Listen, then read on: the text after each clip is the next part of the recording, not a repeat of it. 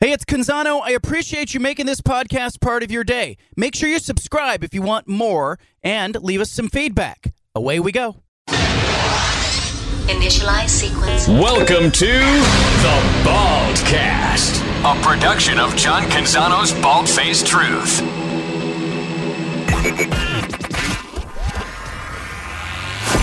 BFT. Now, presented by High Caliber Millwrights, live from the Reserve Vineyards and Golf Club, site of the Bald-Faced Truth Foundation Celebrity Golf Tournament. This is the Bald-Faced Truth. A lovely day here at the Reserve Vineyards and Golf Club in Aloha, Oregon, supporting the 8th annual Bald-Faced Truth Foundation Celebrity Golf Tournament. We have been here since 10 a.m. and we've been interviewing celebrities.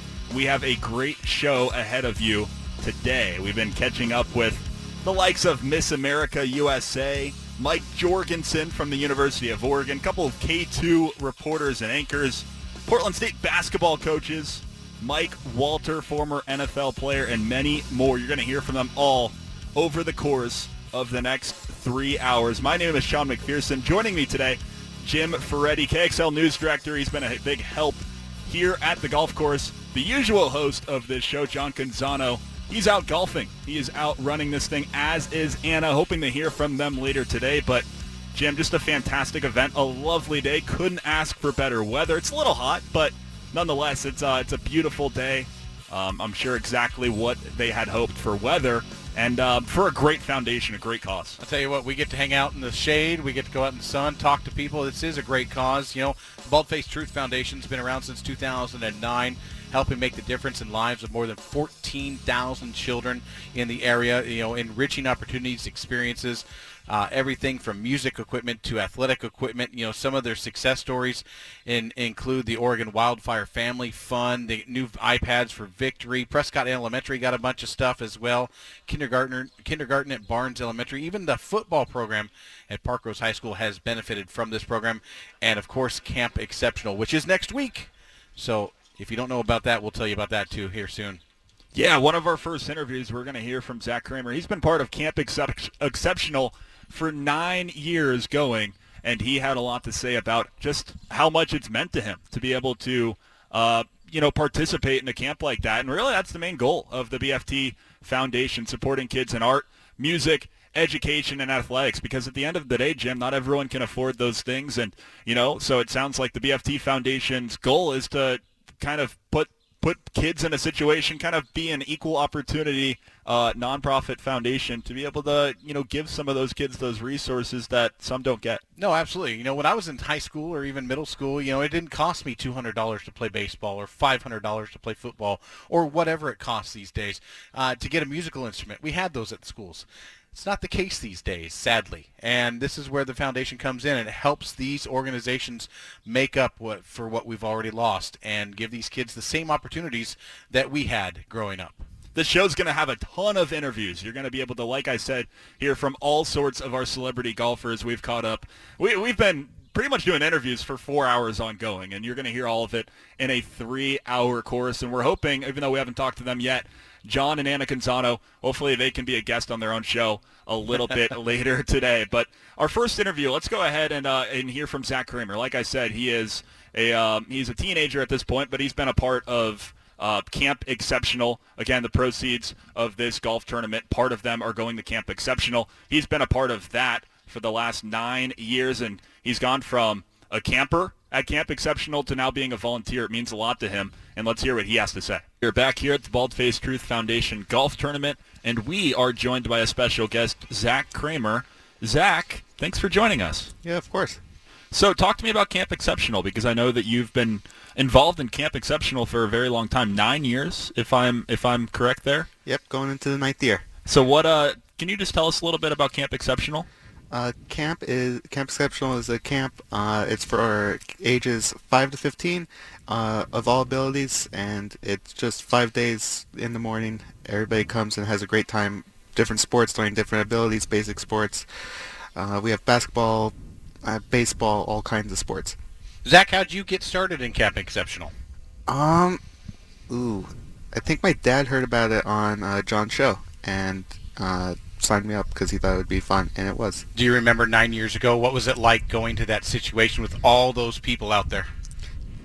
It was a lot smaller when they started. It was 50 kids, and it was a lot of fun. It was a lasting impression that I've come back every year. What's your favorite part about it? I like meeting the people. All the volunteers are very nice. All the kids are super fun and have their own personalities, and it's great learning more about them as the week goes on. And I like that it includes everybody and all abilities, all disabilities. Everybody is equal. So when you started it, how did that change you? Did it change you? Did it make you feel stronger about yourself when you went to the camp?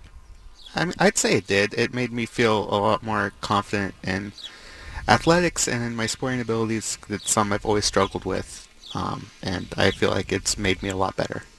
So it's made you think, a better athlete. Any other skills that you feel like you've gained? 9 years at Camp Exceptional. It's been a big part of your life. How else do you feel like it's shaped you? It's given me a lot of social skills too. It's something I've very much struggled with as a kid, and it's been nice getting to meet people every year, revisiting old people that I've met, getting just social interaction with other people. So, Zach, my daughter's gone to the camp a couple times, and I've watched her do her thing, and I sit back and go, oh, my gosh, that is hard to do. I couldn't do that. What's the hardest thing for you at one of these camps, whether it's something physical or something that you've had to deal with mentally? I've found, especially as a volunteer, keeping up with the kids. They keep you busy, and it's fun watching them all run around, and you're running along with them. Well, you said it there. You went from camper to volunteer now, right? Yes. So what do you do when you're there? We're supporting the kids. We're making sure they're having fun, making sure all the activities are running good, making sure everybody's having a great time. Does that mean a lot to you, just knowing how much time you spent as a camper there, and you spent 9 years, and clearly it's meant a lot to you as being a camper. What does it mean to you for being a volunteer and helping give that back a little bit? I mean, there's great pressure in making sure everybody's having a good time. You want to make sure everybody's having the same experience. It's something that's very important to me, is making sure everybody's having as much fun as I did. Did you ever find yourself when you were a camper saying, no, I can't do that, I don't want to do that? Not really, and even if I ever did, volunteers are always great about encouraging and making sure that everybody can do it, and that's a big part of camp. And have you seen kids now as a volunteer who say, I can't do that? Yeah, of course. There's always some hesitancy in trying something new or a skill that maybe you're not the best at, and there's always a group of volunteers will gather and try and get them and rally for that kid. So you got a lot of people listening right now who may want to either donate to the BFT Foundation, help the Camp Exceptional. What do you want to say to them to say, hey, listen, your money is going to help a lot of people? I'd say you're not going to find anyone more dedicated to making sure kids of all abilities are having fun than at Camp Exceptional. We have people of all ages coming out to camp, 5 to 15 years old, all age groups, all abilities. I mean, we've been going for 9 years. There's clearly something there that's keeping people coming back, and that's a great thing to hear. So what's made you the most nervous today, talking to us or meeting people out front? I'm not sure either. I'm great. Like I said, camp gave me a lot of social skills. Awesome. There you have it. Well, Zach, thank you so much for taking some time to put on the headset and talk about your experience with Camp Exceptional. It sounds like a great experience for you. So I thank you for sharing it. Yeah, thank you guys. That was awesome. That was one of my favorite interviews so far today. And Jim, I mean, the case is like, the thing is, we've been interviewing celebrities throughout the day, people that are used to being interviewed. But Zach, isn't necessarily, he's just part of Camp Exceptional. He's just a teenager. He's not someone that's used to being interviewed, and yet he was not nervous at all. I asked him afterwards, are you used to being interviewed? Was that your first interview? And he's like, no, all the time. I've had TV interviews, so that was nothing. And then plus you watch Zach, ride around in a golf cart. He's kind of in his element around here, and he credits all of that to Camp Exception. And what you said earlier, or what you'll hear later on, is when we talked with Nikki Torres and with Wesley Ogle, about interviewing people, and we talked about the fact that it's hard to interview some people. I was kind of thinking, okay, interviewing a teenager, this is going to be difficult. And it is, I've interviewed hundreds of people, and sometimes they give you those one-word answers. Man, he was on the spot, man. He was good. Now, if you want to know more about the BFT Foundation and you want to make sure you can help, there's several ways to do that. Donate online, play in this golf tournament, support Camp Exceptional. But if you want to be part of the BFT Foundation, you need help. There's a grant application on their website, baldfacetruth.org. Go there, submit your application, and who knows what's going to happen. Well, awesome to hear from Zach Kramer in this segment and talk about the BFT Foundation. But like I said, plenty more to come on this 3-hour special edition of the Bald Faced Truth. Later on, we're going to hear from Mike Jorgensen of the Oregon Ducks football radio broadcast, color analyst for Oregon football. We're going to hear from both Portland State basketball coaches in one interview. We're going to hear from a couple of K2 reporters. We're going to hear from Miss Oregon USA. She's trying to be Miss America, and after talking to her, I think she has a chance. So maybe that's the misconception there in my mind. But we're going to talk to Miss Oregon later on today and several others. Plus, we're going to talk about the biggest sports topics like we always do on the Bald Faced Truth. But for now, we're going to take our first break of the day. Be sure to stay tuned to the Bald Faced Truth.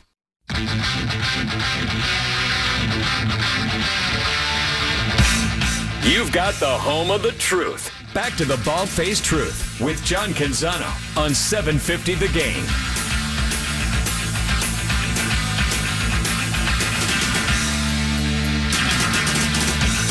Not John Canzano today. It is Sean McPherson here with you. Jim Ferretti, he just left. He is watching Miss Oregon wrap up. I'm not sure which hole that is, so I'm not going to guess the number.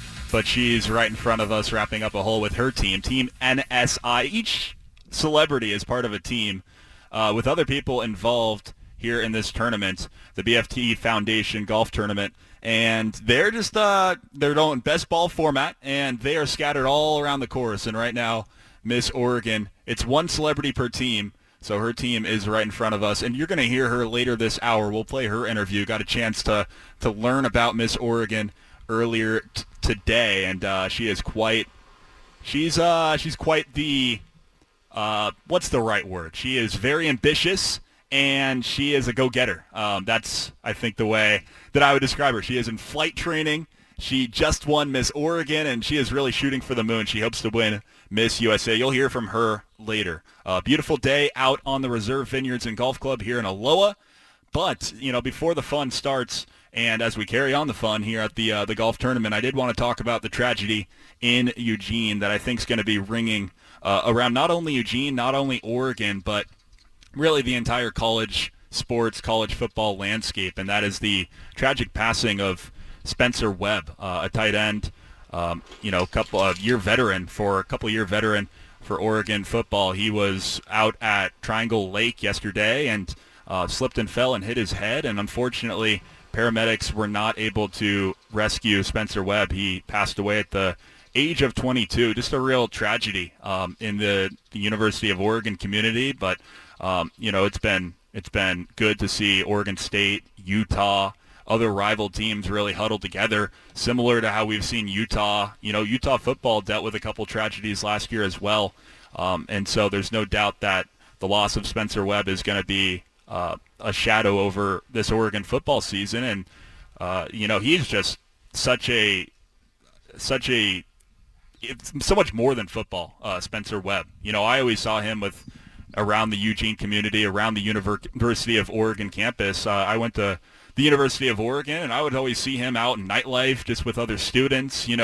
I think just a shining example of who he was after Oregon beat Washington, and students are crowd surfing him around, and he was just like a normal kid, and he was so grateful to be in college with everything that he dealt with in his childhood. And John wrote about that today on johncanzano.com. But Steven, just a real tragedy in Eugene, and man, it's just my heart sank when I saw that headline. Yeah, I mean, you never want to see anything like that, and you touched on this a little bit. You read just his backstory. It's such an amazing backstory. Growing up without his parents and just had brothers, sisters, aunts around and uncles around, and it's those type of kids that when they succeed, it's awesome because there's just such genuine love in their heart. And like you could see pictures, like you said, of the crowd surfing, and nobody had a bad thing to say about it. So it's just a terrible day. Like I didn't know the guy, I had seen him on the field and that's about it. But everyone seems to seem like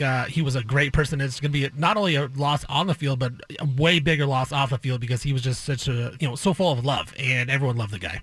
Right. Some people go to Oregon or go to any other school, and if they're football players, it's really just football. They walk in on football. But just to see the amount of personal anecdotes from people like Mark Wasikowski, who we're looking to talk to today. We haven't seen him come by, but maybe a little bit later in the show. But he was talking about, he just shared kind of an anecdote about how Spencer Webb wanted to compete for the baseball team too, saying he would have been the best pitcher. I saw another one of the Oregon baseball players shared it. I think it was a video of Spencer Webb hitting a home run in BK Park.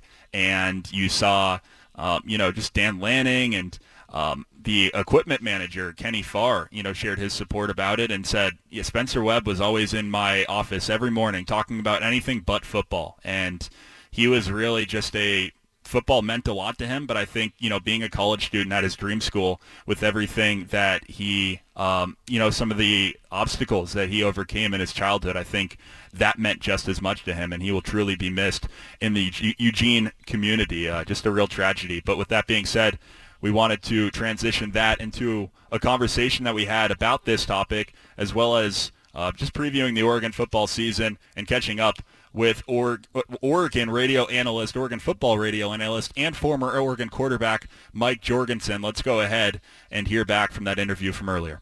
We are joined by former Ducks quarterback and current radio analyst Mike Jorgensen, also goes by Jorgie. He is out here at the Bald-Faced Truth Radio Foundation Golf Tournament, and he is on Team Growler Guys today. Actually, excuse me, you Bricks. were on Team Bricks. Team Bricks, Bricks. yeah. I was looking at Coach Waz. Yeah. Jorgie, what brings you out here? Oh, just great to be part of obviously a nonprofit charity to help out kids, to be able to contribute, in any way possible. Participation, really, it's an honor for me to be invited. When I see what some of the invited guest list looks like, and was just actually out on the driving range talking to an old teammate, Mike Walter, right there, and great 49ers linebacker and the whole thing. Just being around those type of people. But again, for John and Anna and Bald-Faced Truth Foundation to be able to participate, give back like they give back to this community, and try to do it in Eugene whenever I can too. It's just, again, a real honor to be invited to be part of this event. I've been asking every guest this question, but obviously it's so important that these kids that maybe can't afford it, they get involved in sports, extracurriculars, whatever the case may be. And I'm assuming, as a former football player, former athlete, that meant the world to you growing up, being able to get out and participate in camps, participate in sports. So what about that, kind of your football background, leads you to really thinking it's important that kids get out here? Yeah, growing up, obviously, in a small town over on the east side of the state, Ontario, I was real fortunate to be able to participate in those type of things, sporting events, school events, camps, whatever it might be. And again, just that the camaraderie that you build with kids, you don't realize it at the time. When you're young, you just go out and do what you do, and you have a blast doing it. And it takes quite a few years of maturity to look back and go, look at what that meant to me. Look at how fortunate I was to, be part of a camp, be part of some sort of activity, and again, helped by this foundation. And those type of things, we didn't have those type of foundations over on the east side of the state. You just did it as part of a recreation department or an art department or whatever else it might be. But those times together meant everything in the foundation that you kind of grow to learn, what you carry on later in life, what you pass on to your kids, what you share with other kids that don't even know who the heck you are, as an example. That's what that becomes. And so it's huge. It's huge for kids to be able to enjoy it, whether it's, music, whether it's sports, whether it's shoes, whether anything you think about that some of these foundations help out with, in particular John's, it's just great. And the golfing aspect of it. Are you a player? Are you going to be able to compete? I'm going to be asking people, who's going to win this thing? Who's going to win this thing? Like, are you one of the contenders that is going to be able to do that? Well, I think with the Bricks group, yeah. From what I hear, what those guys are, I'm going to be riding their back all the way around the course, and that's part of the deal. But I try to contribute here and there. Getting older, don't hit it as far as some of the young guys do nowadays, but it's still fun to get out here. I don't play as much as I used to, but I always look forward to getting out here and playing, because because when I did live up here, we played out here. Had a chance to be able to play both sides, all 36 holes out here from time to time. And so it's nice to continue to play out here. Man, what all the changes. I mean, I don't remember this screen being over there to protect those houses from people like me, obviously. But, just the houses that get built up around here and the growth and everything that takes place, it's just amazing from year to year how much change takes place. I want to talk to you about Oregon football, but before we dive in, I mean, the season's coming right up. There's a lot of excitement, but obviously just yesterday we learned about the tragedy that happened with one of, Oregon football's players, Spencer Webb, and what happened to him. And just wondering if you can kind of talk about the legacy that he leaves behind and just the guy who he was. Well, it was just great to be able to see him start as a freshman at the University of Oregon, not just football, but obviously as a student athlete there, and be able to see the growth of that young man through his 3 and heading into 4 years and that type of deal at the University of Oregon, the growth and the maturity that took place. And again, I think sometimes, as I mentioned previously, as you grow up, you don't realize all the different things that you go through and all the experiences you have, and then you get out about your junior or senior year at Oregon football or as a student athlete or as a student, and you begin to realize the role model that you become. Even when you don't know it, people are always watching you, and that was a young man that people were watching all the time, not only because of how he played on the field, but how he was and the example he was off the field to other student athletes and other sports, to kids in the community.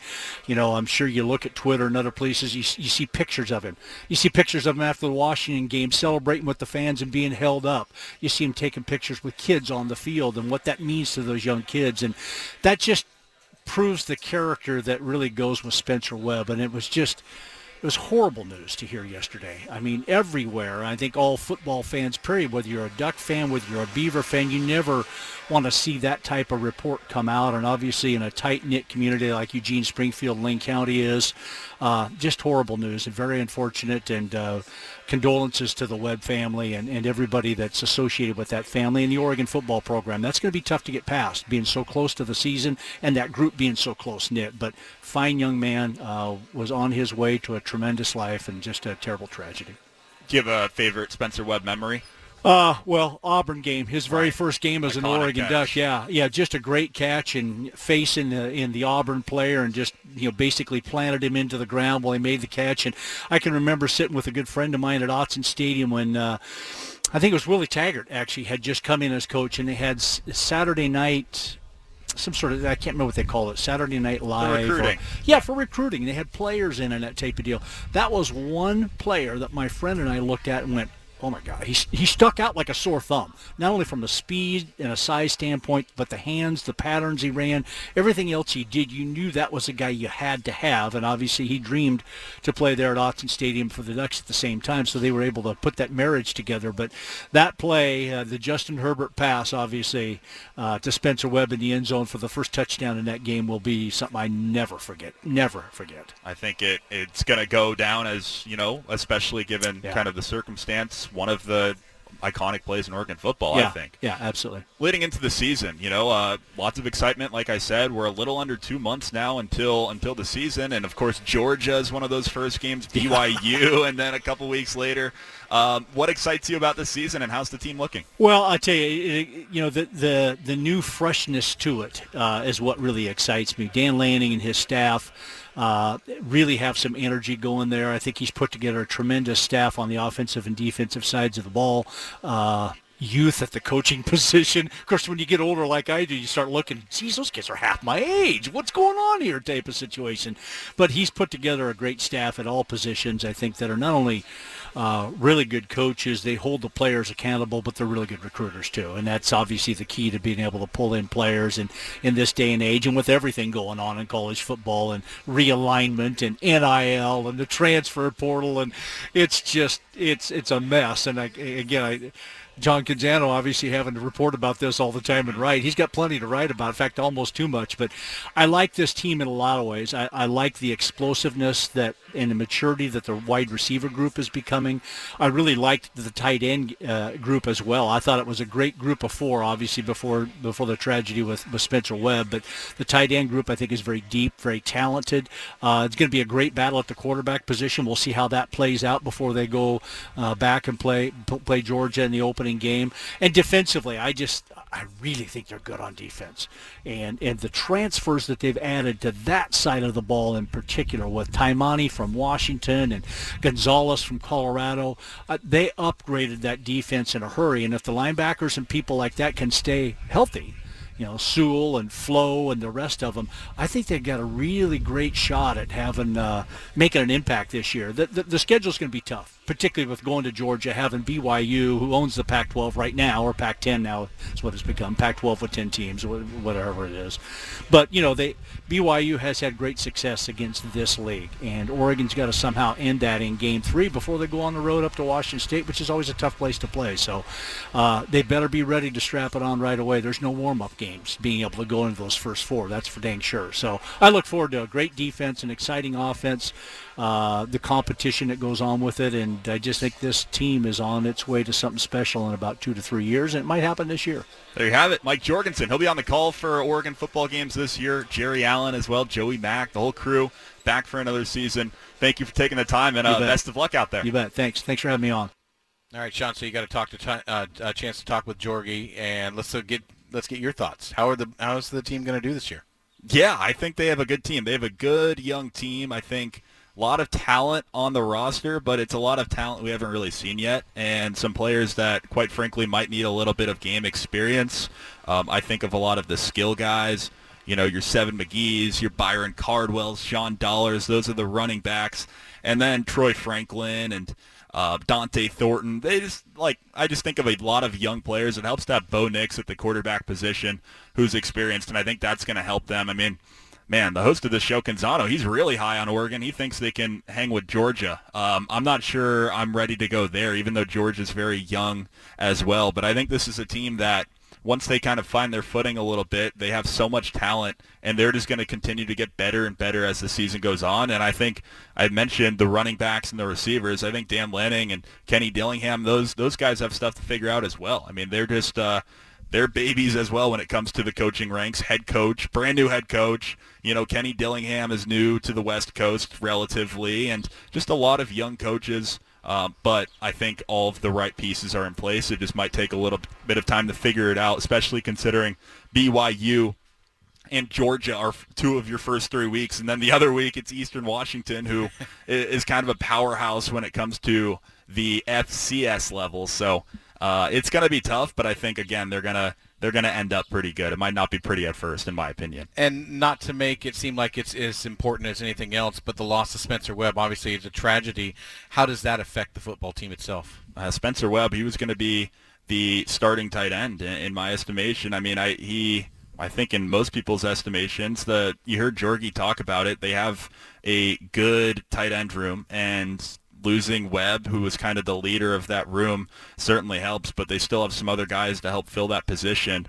But he'll surely be missed. I mean, you talk about a guy who's gotten better every single season, who, again, from the day he stepped on campus, contributed right away. I mean, people talk about that Auburn catch in Arlington, but that was his first career game. So you talk about an instant impact guy. You talk about a guy who has just been getting better every season. He was due for a very big season. So it's going to be a loss for sure, but I think the Ducks are pretty well suited at that position. So Oregon football, really looking forward to their season kicking off. Oregon State as well. We're so close to football season. We are about 7 weeks away when you really think about it. July 14th today. In about a month and a half, we're going to be full swing college football, and then, maybe a week or two after that, NFL. I couldn't be more excited. With that being said, we got to jump to a break. More interviews coming next, including Miss Oregon, right here on the Bald Faced Truth Radio Network.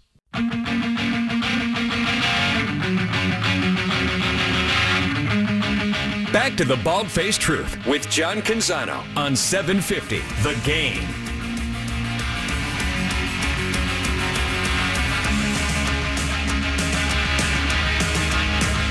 We got our hands on a leaderboard here at the Bald-Faced Truth Radio Foundation Golf Tournament out here in Reserve Vineyards and Golf Club, a beautiful setting for the 8th annual tournament. And we did find a screen that flashed the standings. So far, you just heard from Mike Jorgensen. Well, he is leading the way for the lead so far. He talked about, I'm so busy and I don't really have time. I'm aging, can't really golf anymore. Well, his team has the lead -11. Mark Radford, former NBA player, former Beaver, his team is in second place. Wesley Ogle, who you're going to hear that interview a little bit later. We talked to her earlier. She is a K2 reporter and anchor. Her team is in third place, -9. If you're wondering how Team Canzano is doing, John Canzano, his brother Ben Canzano, Anna Canzano, Angel Canzano, all of them are on one team. They're currently tied for 11th. -5 is their score. And again, you're probably thinking, -5, that's 11th place. Well, they're doing a best ball format, so they all hit, and then they choose the best ball, and then they all hit again, and they just go with whoever does best. So kind of interesting what's going on at the standings right now to see, just all these people that we interviewed said, I'm so bad at golf, and you see their team's doing really well. Does that mean Canzano's best ball has not always been the best ball? I actually watched one team here. Okay, it's a best ball tournament. One team, we're at the 18th green, and there's water coming up the right side. Their best ball was right next to the water. I was like, guys, come on, this is the best ball. Get away from the water. Yeah, I mean, sometimes your best ball does end up being in the water because the rest of them are in the water, or the rest of them are where we are right now. So, it's been fun to watch. I walked around a little bit, saw Adam Bjornsson, and man, I went through all the descriptions of every player, and there was some kind of punchline with every player. Like for Mark Wasikowski, it's like he can hit it and walk rather than hitting and running, or like Nicole Rigoni, who's a journalist, asked really good questions. But for Adam Bjornsson, it said he is actually really good at golf. Like this guy can actually play. Well, I look at the leaderboard, and the team's in last, tied for 18th. What? Is Adam Bjornsson. Wow. So we'll keep you posted on the leaderboard as time goes on. But I do want to play an interview earlier with Miss Oregon, Arielle Freitag. She is a very, very impressive pageant participant, and that's very impressive. She's been doing it for 6 years, and she finally broke through and won Miss Oregon this past year, and she shared plenty of wisdom with us. So let's go ahead and play that interview with Miss Oregon. We are joined by Arielle Freitag, 2022 Miss Oregon USA. She's out here at the Bald-Faced Truth Foundation Golf Tournament, drafted by Team NSI. Arielle, thanks for taking the time, and it's great to meet you, Miss Oregon. Thank you. Thank you for having me. I'm so excited to be here. It's a beautiful day. I'm ready to play some golf, have some fun. What brings you out here? I'm just really excited to support this organization. I'm from Harrisburg, Oregon, about an hour, 45 minutes away from here, and it was a nice drive here, and I get to help people out and play some golf, and I'm just really excited to be here and be invited. What do you say is the number one reason, is for participating in the charity part of this and, giving back to the kids? What about that excites you? Volunteerism is my platform, actually, and I always tell people your time is the most valuable currency. And so any way that I can be an example and spend my time doing something that helps other people, I hope that somebody can say, I'm really inspired by that. It's really easy to donate your time. I want to do that too. So anytime I can help somebody, I'm there. I'm your girl. I can tell that you are really good at answering questions. I feel like you've been asked that question before during one of your during one of the pageants. Oh yes, lots of different questions, but I definitely talk about volunteerism the most because it's one of the most important things to me. I started volunteering when I was just 2. My mom got me involved, and I had my first major by myself fundraiser when I was just 7. I ended up raising a lot of money for September 11th and got to go to New York, donate everything that I raised, stuffed animals, dog bones for the rescue dogs, gloves for the workers, and ever since then it's just kind of snowballed where I'm always wanting to be involved in doing something and inspiring people to help. I'm actually working on putting up a free little pantry, one of those standalone free pantries in my hometown, so that I can continue to help people and fill a need. How does that volunteer work transform into pageants?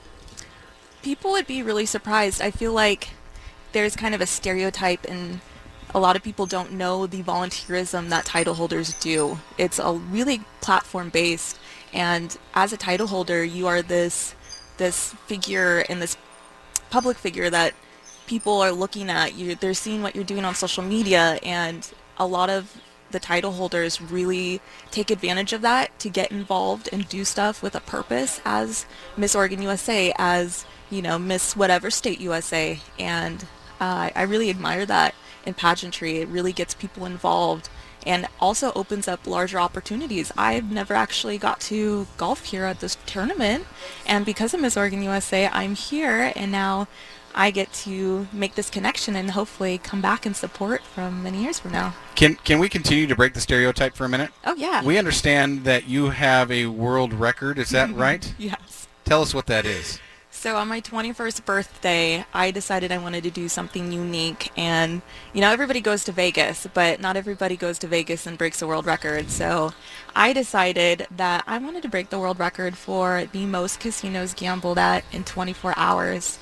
And it was, I think I did it 20 hours straight. I took a 4-hour nap because it was just a long day.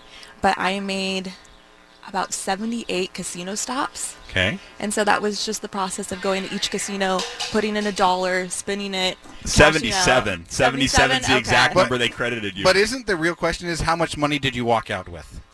I think how much was I ahead? Okay. You were ahead? I was ahead, not by much. Then that's I was okay. ahead, but I never cashed them in because I was so tired. I had to move on to the next casino, move on. So I was like, I'm going to come back and cash them in. I never did. So many questions on this topic. So you would just rush into a casino, play a quick game, on to the next. Yes. What was it? Slots? Was it poker? What was it? It was just video poker, the slot machines. That's and funny. I had my trusty mother with me. And so a lot of hotels, we've just parked in the front. We're like, we're just checking in. And you run in, play it, come back out. We're like, oh, gotta go, bye.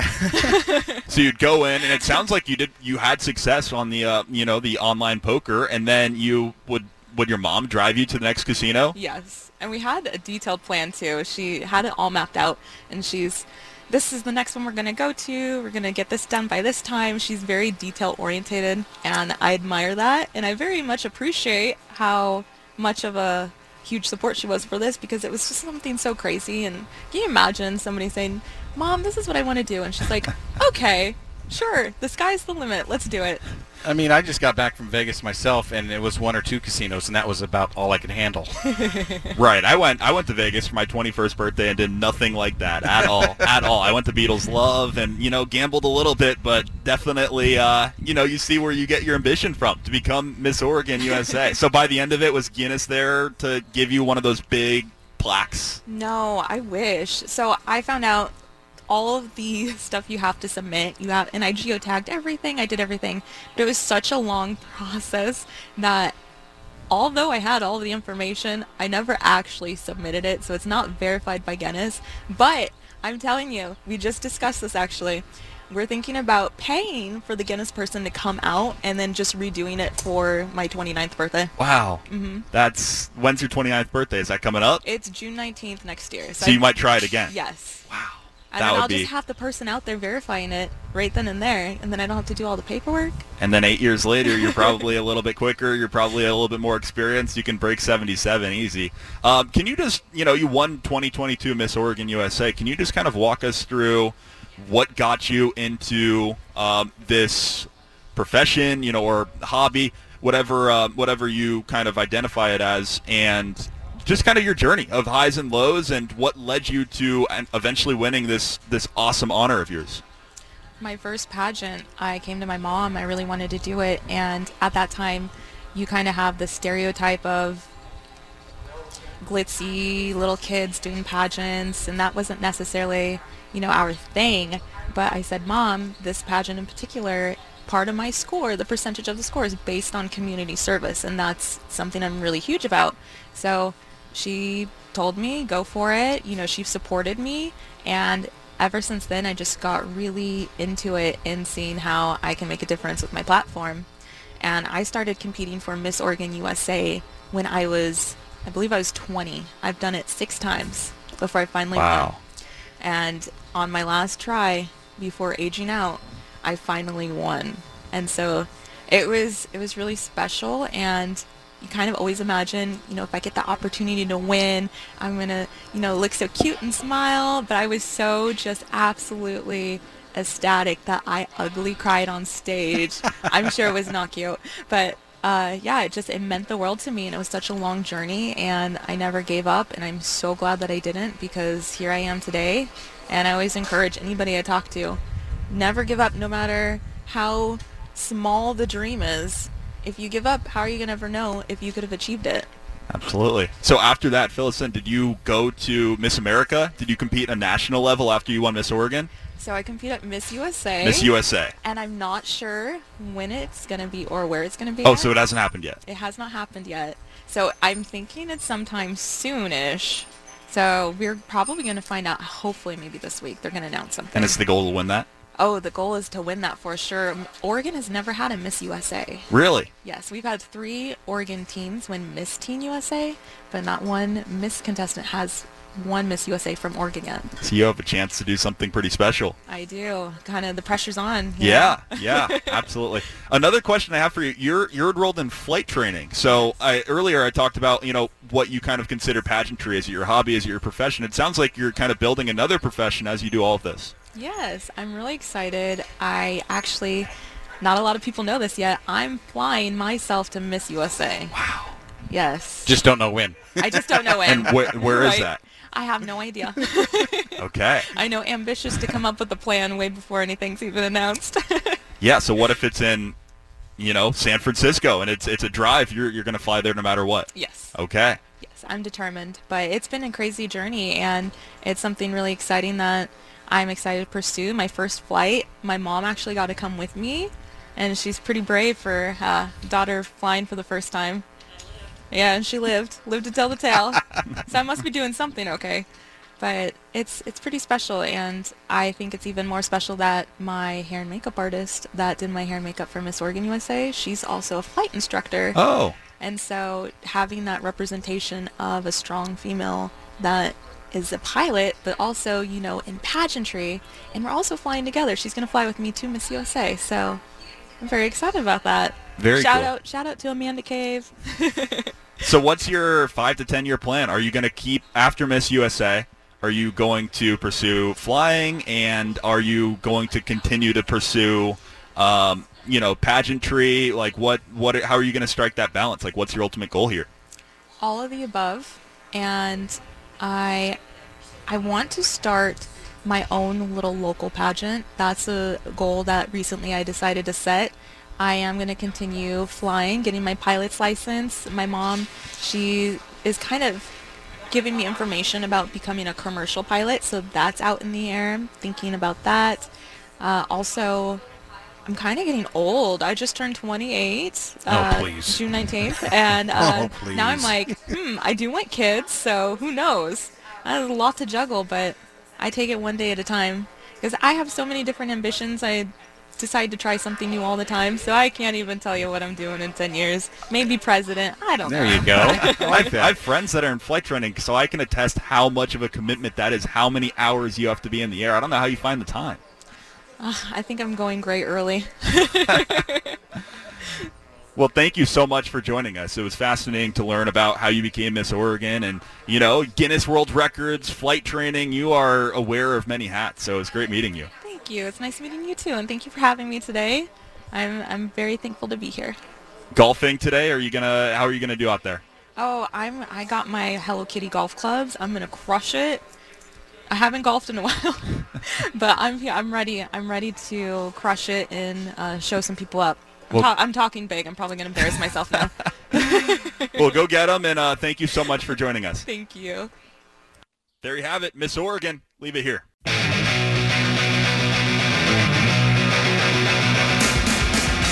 Back to the Bald-Faced Truth with John Canzano on 750 The Game.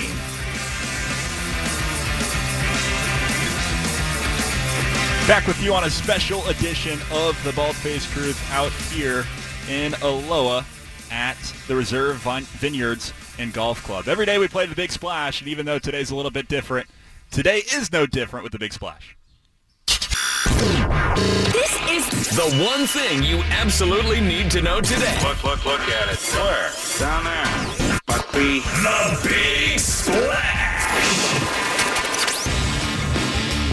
Well, DeAndre Ayton finally has agreed to an offer sheet with an NBA team, and it's the biggest offer sheet in NBA history. The Indiana Pacers have offered DeAndre Ayton 4 years, $133 million. Now, the Suns never made an offer, but the reports are the Suns appear ready to match that offer. They have 48 hours to match that offer beginning tonight at midnight. Again, it's the largest offer sheet in NBA history.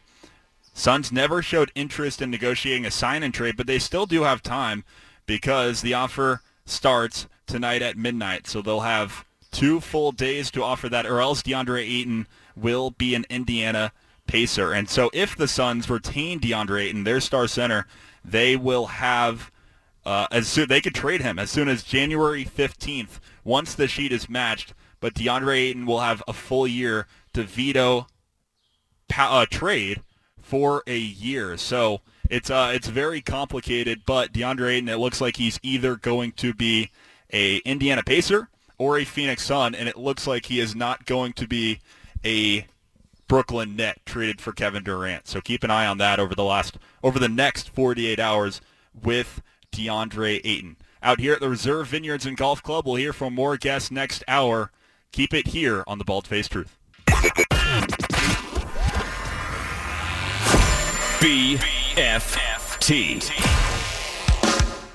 Now, presented by High Caliber Millwrights, live from the Reserve Vineyards and Golf Club, site of the Bald Faced Truth Foundation's Celebrity Golf Tournament. This is the Bald Faced Truth. 81 degrees right now at the Reserve Vineyards and Golf Club in Aloha, Oregon, the site of the 8th annual Bald Faced Truth Foundation Celebrity Golf Tournament. My name is Sean McPherson, guest hosting for John Canzano. Yeah, we haven't seen him in a while, but he's somewhere out there. We're waiting for him. We do have a hole right in front of us, and not long ago, Jim, we saw Mike Jorgensen sink an eagle. Yeah. Is that correct? Yeah, that put them in the lead. Last I checked, they were tied at the top at 12 under. 12 under, and they're tied. So someone's been mad. Wesley Ogle's team was tied with them. Wow. Yeah. Wesley Ogle. Maybe the least confident golfer that I spoke to this morning. She is tied for the lead. Her team is, so maybe she has a really good team around her. Let's talk a little Portland State hoops. Got the chance to catch up with both coaches, the men's and the women's coaches, Chelsea Gregg on the women's side, and then your men's basketball coach, Jace Coburn. And both coaches, let me start with this. Both coaches just finished their first year at the helm of Portland State. Again, Jace Coburn on the men's side and Chelsea Gregg on the women's side. A little bit different story on the women's side. They ended up 5-24. They're rebuilding the program right now.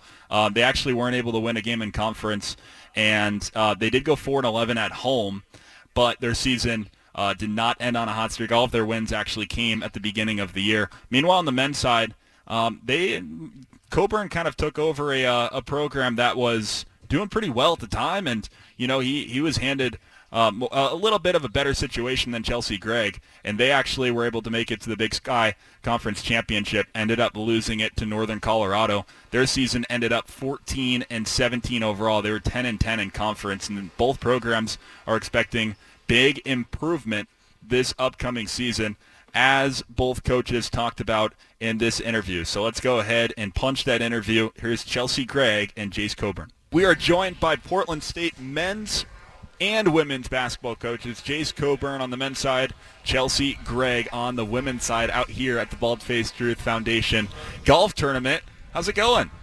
How you guys doing? Going great. Excited to be here. Excited to get out there and swing it. Chelsea, doing well? Yeah, doing well. Thank you. Excited to be here. What brings you guys out here? What about this event excites you? Yeah, I think it's just an opportunity to be able to support just a great cause. When the Canzanos ask, you say yes, especially with a foundation like this and what they're doing. Yeah, same thing she just said. We're definitely excited to be out here and for a good cause. You guys are obviously sports coaches, very into athletics and, organized sports, obviously, with your guys' profession. So what about kind of what this event's trying to do and get kids involved, maybe kids that can't afford it, to be able to be involved in something like organized athletics? What about that kind of makes you want to come out here and support it? Yeah, I think anytime you can help support kids, that have a chance to get into organized activities. Like, when I grew up, I was fortunate enough to have those opportunities to be a part of a team and understand those things. And, and some kids get an opportunity to start learning leadership really early. So it's a great way for kids to stay involved. Yeah, I think that as we know, just like what sport can teach and those opportunities to give and grow in that leadership area, different experiences, so that's great. I think on the female side, not always little girls are interested in sport, and so I think more the opportunity and just experience and exposure is great for them. So if I did my homework correctly, both of you guys just finished your first year on the job, head coach, right? Correct. I'm curious how often you guys kind of help each other. How often do you two work together? And, maybe like both you guys are rather new to the job. How often do you guys kind of cross paths during the seasons? I mean, I'd say we talk almost every day. We share a wall. Our That's right. We share a wall on the other side of each other. So we talk about different things all the time. Whether it's basketball things or coaching things or, family things, parenting, family things. I mean, so we talk all the time. It's great. Yeah, it's nice to be just aligned, you know what I mean, with not always the case at universities that the women's and men's programs even speak to each other, let alone, have the ability to bounce off ideas off of each other. So I appreciate that. You guys probably have similar goals for kind of building the programs back up, and obviously both you guys just finished your first years. You guys kind of talk about and kind of share the same goals, would you say? Absolutely. I think that I'll speak for myself, and then Coach can say something else. And yeah, I think for us, we're definitely in a different kind of rebuild than on their side. They had a lot of success. Coach did a great job with them this year. I'm excited for what we have and the core returning. But our team makeup is a little bit different. We're super young, and so I just think that to speak to that, it's a little bit different. But absolutely, representing Portland State well, repping the city, getting great athletes, great students, great people. That's what we want to do. I think, like Coach just said, I think we both definitely align that we want to represent Portland State in the right way with the right people, and and with that comes success. And so, I would say we both definitely have goals of representing Portland State in the right way and getting out there and competing and trying our hardest and getting after it. Absolutely. What talk to me about Viking Pavilion. 2018, I read that it got renovated, and it looks like, I haven't been there lately, but it looks like it's just a beautiful complex. What's that like in there? Well, you should come on down and check it out. Yeah. This is my 10th season at Portland State, and coming up 10th season, and so I coached in the old place, and it's just like a completely different world. It's a great place to watch a game. Everything's kept up really well. So yeah, it's an awesome venue, and it's right on the park blocks, and there's definitely a great way to watch a game there. Yeah, great atmosphere. Super thankful to have that. I think it's one of the best in Big Sky, truly, and just what we can offer our student athletes. What's the level of competition coming up with the Big Sky? Like, obviously, I see that Jace, you guys just finished a 14-17 year. Obviously, you're trying to improve, but who are some of the biggest competitors, and what's kind of the state of both your guys' programs, kind of the state of the conference? For us, obviously Montana State won the championship last year, made it to the NCAA tournament, and they're returning, the player of the year, and got some good returners and good guys coming in, so we know they'll be really good. And obviously our league is anybody can win it. Montana's going to be really good. Weber State and Eastern, Northern Colorado. You can go on and on and on about how good the league is going to be, and with the transfer portal, that part's kind of tough. Is that everybody's bringing in new people, so you don't really know exactly how all the rosters are going to shake out. But at the same time, that every single team is going to be well coached. So, we're fully expecting to, have to bring it every single night, no matter who it's against. What about you, Chelsea? What's the level of competition like in the Big Sky? It's unreal. I think that people that aren't in the Big Sky may not understand that level of play. You talk about Power Fives and this, that, but Big Sky basketball is where it's at. Competitive every night. I think for us, just focusing on ourselves, continuing to see that progress and that development within us with our schedule and what it was last year. I just didn't feel like we had the opportunity to work on us. Every other night was a game. And so we're just really focusing on that and the development of our young kids and bringing in some experience as well. Is right now kind of a little bit of a down period for you guys, or is it constantly a grind? Like, I'm sure you guys are doing a lot of recruiting, but is the summer a chance to catch your breath at least a little bit? I would say definitely not. No.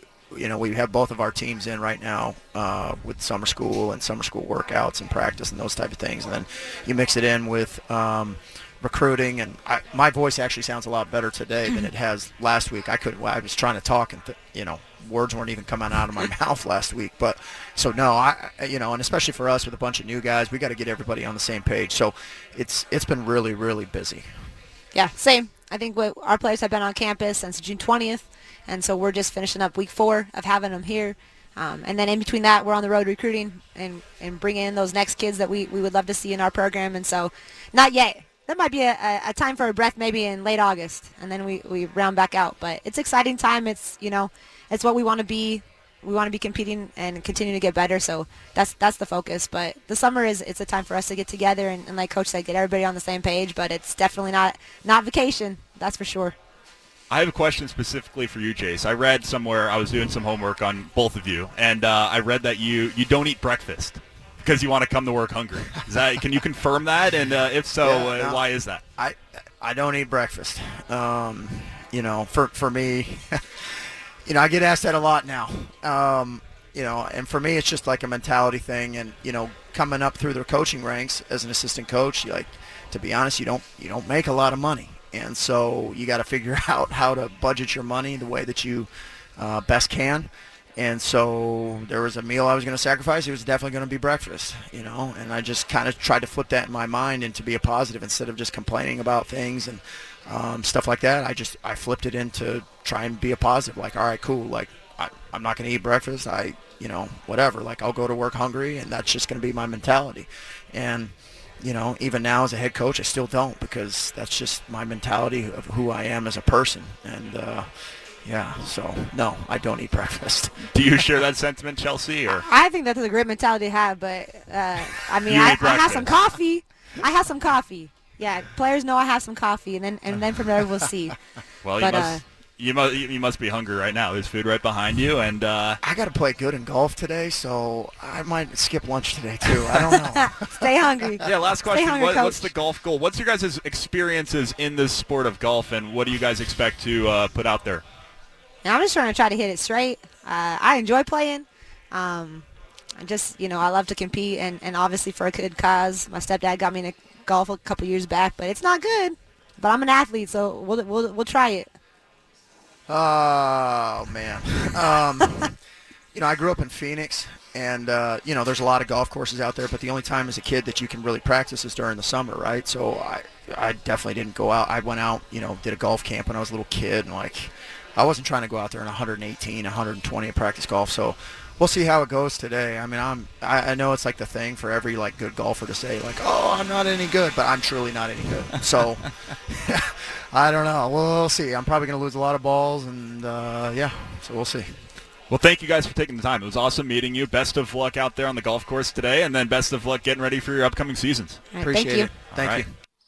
Love those interviews, or that interview with those two people, the Portland State head basketball coaches, Jace Coburn and Chelsea Gregg. Man, coaching's such a grind. Jace Coburn talked about how he didn't make a ton of money coming up in the ranks as a coach and had to sacrifice breakfast. And now that he's made it as a head coach, he's quote unquote made it, he still doesn't eat breakfast. He kind of remembers his roots a little bit. I thought that was really interesting, and I thought the fact that, I asked them, okay, it's July, basketball season's in the winter. Are you guys catching your breath at least a little bit? And they're like, no. So I think my overall takeaway from that interview is just how much of a grind coaching is. Yeah, I bet they never sleep. I mean, it's always basketball season for those coaches at that level. And, you brought up the grind of growing up the way he did and not having, the ability to eat breakfast, as growing up in coaching or moving up the ranks in coaching.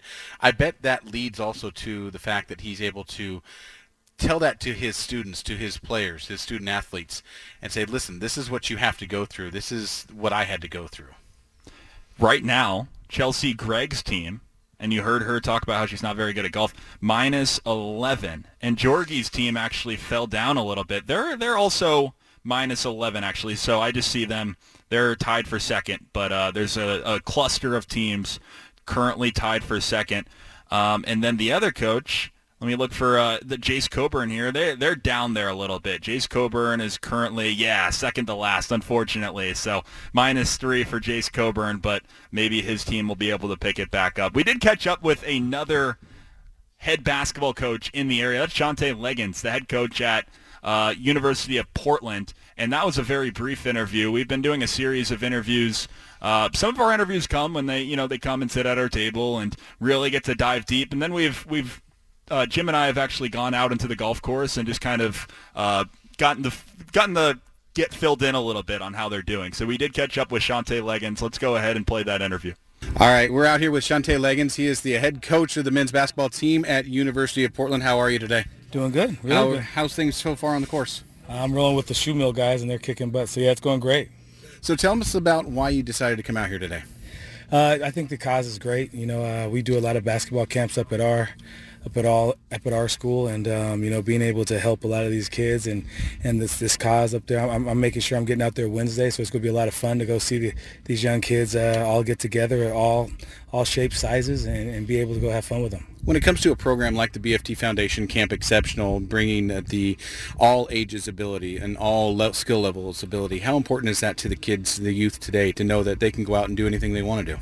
I think it's huge because I think everybody should be included in a lot of different things. I think kids got skills in so many different areas that they just don't get to show because of the fact that they haven't been around and been able to be pushed. And so I think it's a great cause. I think it's a great camp, and I'm looking forward to coming and checking it out on Wednesday when we get our day off of practice. All right, we got to get you to the next hole, but before I let you go, the program offers so many different things, not just the Camp Exceptional, but also the ability to get out and do music classes and things like that. The BFT Foundation. Without those experiences, the kids these days, I mean, there's all sorts of things they can get in trouble with. Yeah, they won't get out. They'll stay on that iPad, phones. They may do it on TikTok or something. But I think getting out and being around other kids, I think that's huge. And being around adults that want to really help these young people out, I think that's a big deal. And so, I'm glad I'm a part of this year again. And I'm looking forward to checking out the camps. But being able to go out and physically do things, I think that's a big deal for this generation. All right, we appreciate your time. Good luck. All right, brother. Thank you. Thank you. All right, so in this segment, we've heard from, all we're missing is the University of Portland women's basketball coach. And then we got 3 out of the 4 D1 college basketball coaches in the city of Portland. We covered them all, wouldn't we? We covered them all. And Shante Leggins' team, by the way, currently tied for 6th. This tournament's a real cluster right now. It's there's one team. In a good way. In a good way. There's one team that's currently first place. That's Wesley Ogle's team. And then you got Chelsea Gregg's team. There's 5 teams tied for second, and then there's a bunch of teams tied for 6th. Shante Leggins' team is one of those teams currently tied for 6th. We'll continue to play more interviews from earlier in the day. We'll also keep you posted on the golf scores going on as they play golf as we speak right here at the Bald Face Truth Foundation Golf Tournament on the Bald Face Truth Radio Network.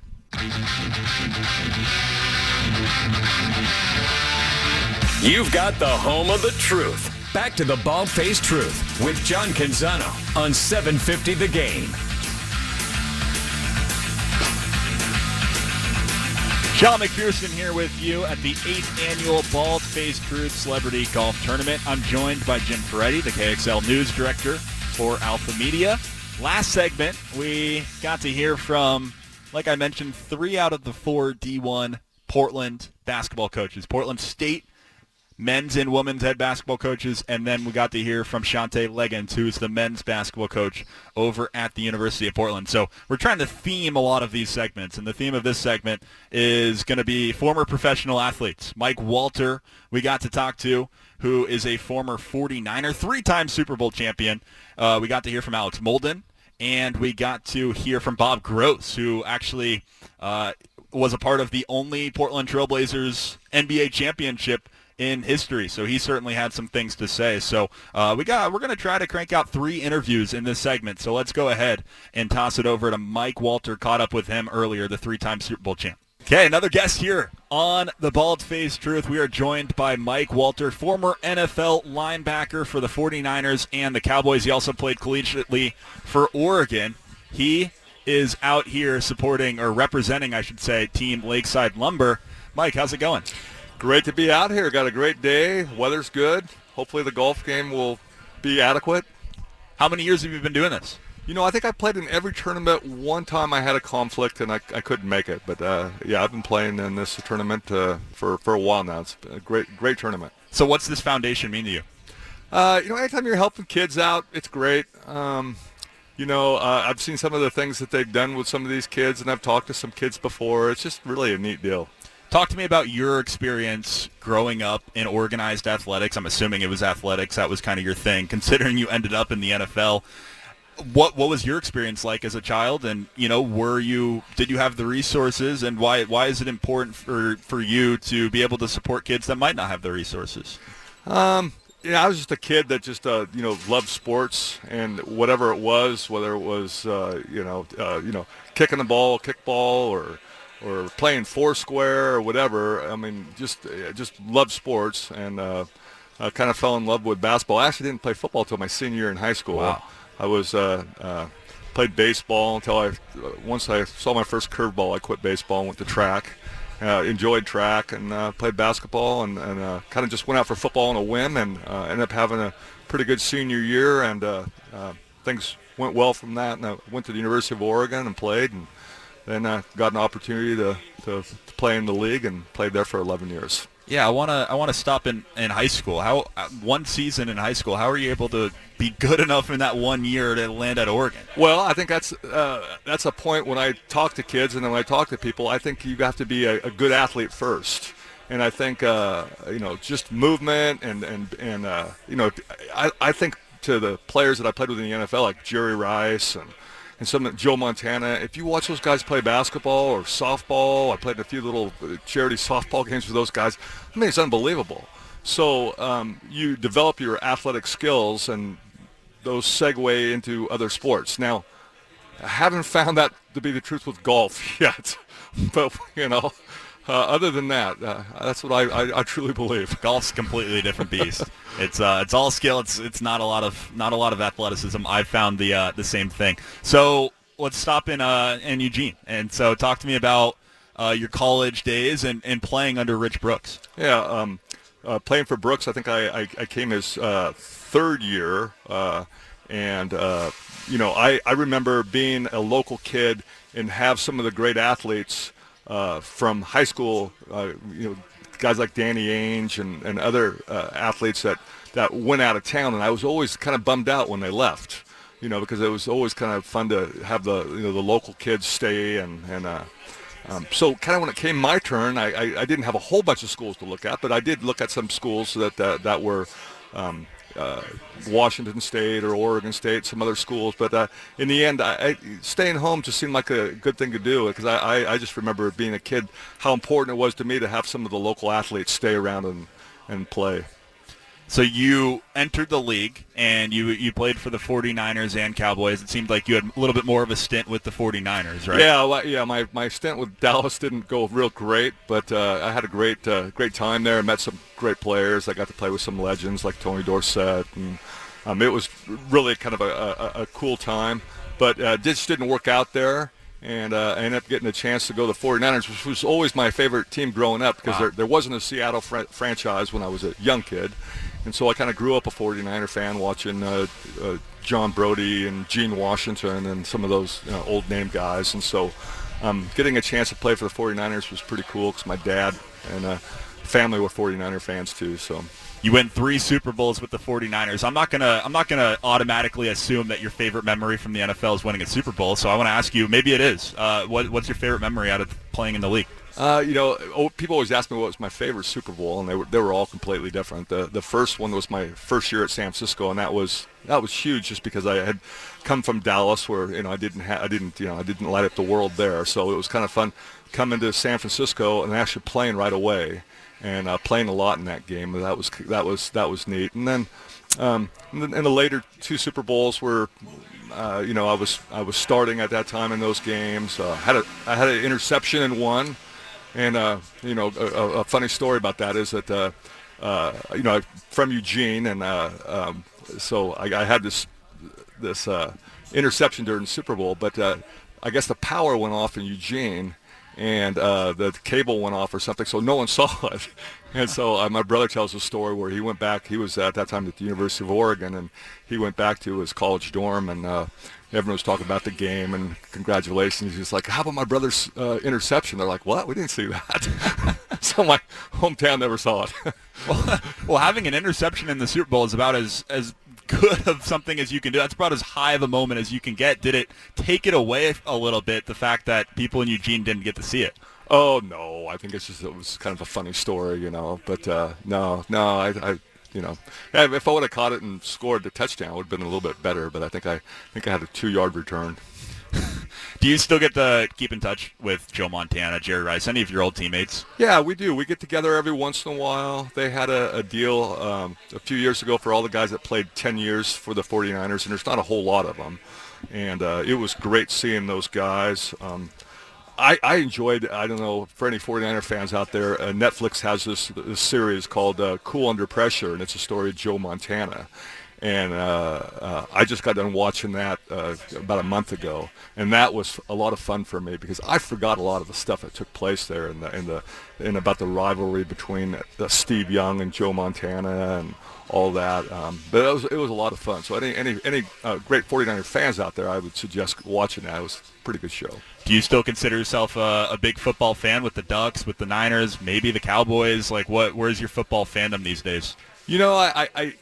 I kind of didn't watch a lot of NFL after I retired. A little bit here and there, but really a lot of college. Went to the University of Oregon. I watched a lot of those games, and just like college football and the Pac-12. I kind of have a sour taste in my mouth right now about everything that's happening in college football.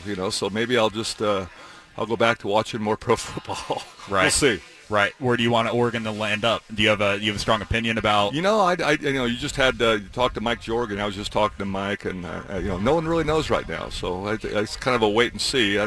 I tell people all the time. A couple of years ago, I said, look at football what it was 3 years ago, and look at where it's 5 years from now, and it's going to look something completely different. And who knows what that is. Mm-hmm. Absolutely. Niners Super Bowl this year, Ducks National Championship. Either of those likely to happen? Yeah, it would be fun if both of them happened, but we'll see. Yeah, well, both of them have pretty good teams. Mike Walter, thank you so much. You gonna play well on the golf course today? I'm gonna play, so we'll see how it goes. All right. There's not been a single guest yet that said I'm going to kill it out there. Everyone seems to be a little bit insecure about their golf skills, but nonetheless, thank you so much for taking the time. It was awesome to talk to a former 3-time Super Bowl winner. And again, best of luck out there. Thank you.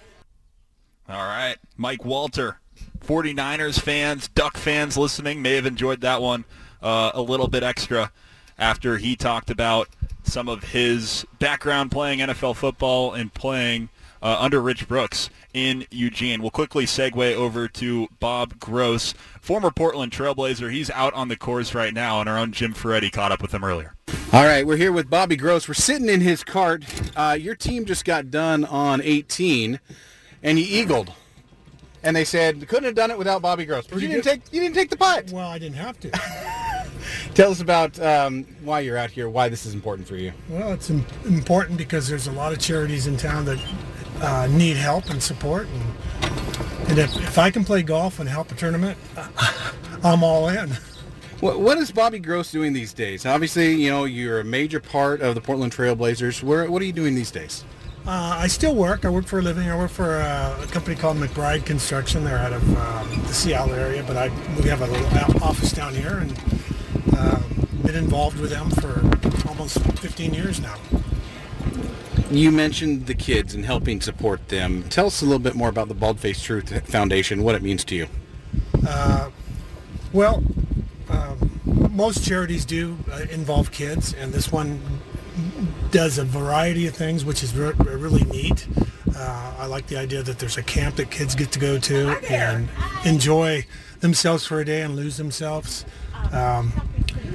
The other things that they do, I'm not 100% sure what they are, but I know that all the money goes to a charity, which is that benefits kids, and that's all that matters to me. Well, I can tell you as the father of a kid who's gone to the camp, it's absolutely amazing. So what you're doing is a great job. Thank you. So, Bobby Gross, what does it look like today for you on the course? You ready for this? It's good. I don't know how we're going to keep this up. We're 3 under after 2 holes. So, well, we got a par 5. Maybe we can do it again. Bobby, appreciate your time. Thank you very much. All right. Thank you. Okay, so we have 3 Super Bowl rings and 1 NBA Finals ring so far in this segment. We got one more interview for you. Alex Molden, former NFL player and also a father currently.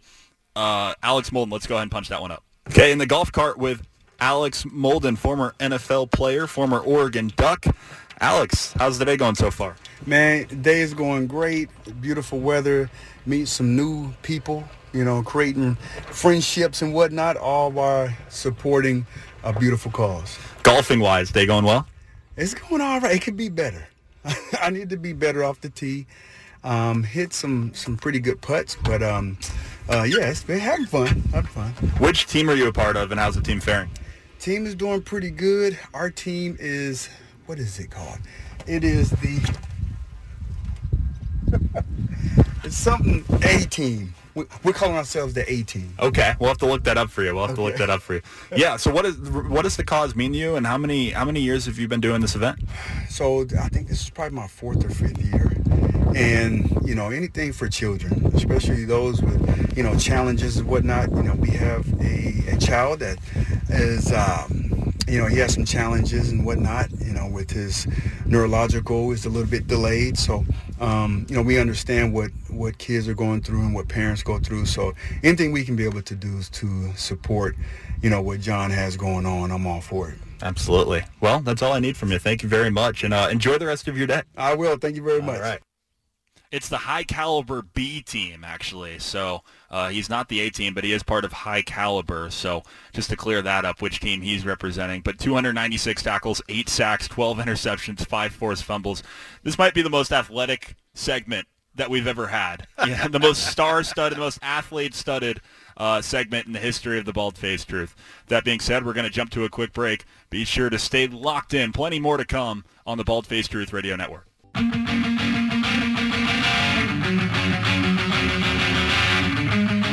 Back to the Bald-Faced Truth with John Canzano on 750 The Game.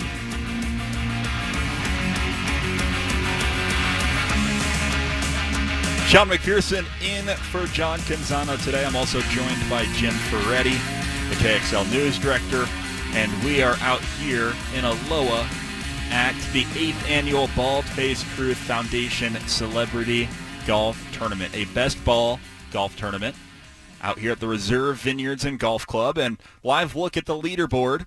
It is still Wesley Ogle's squad that is that's leading this thing.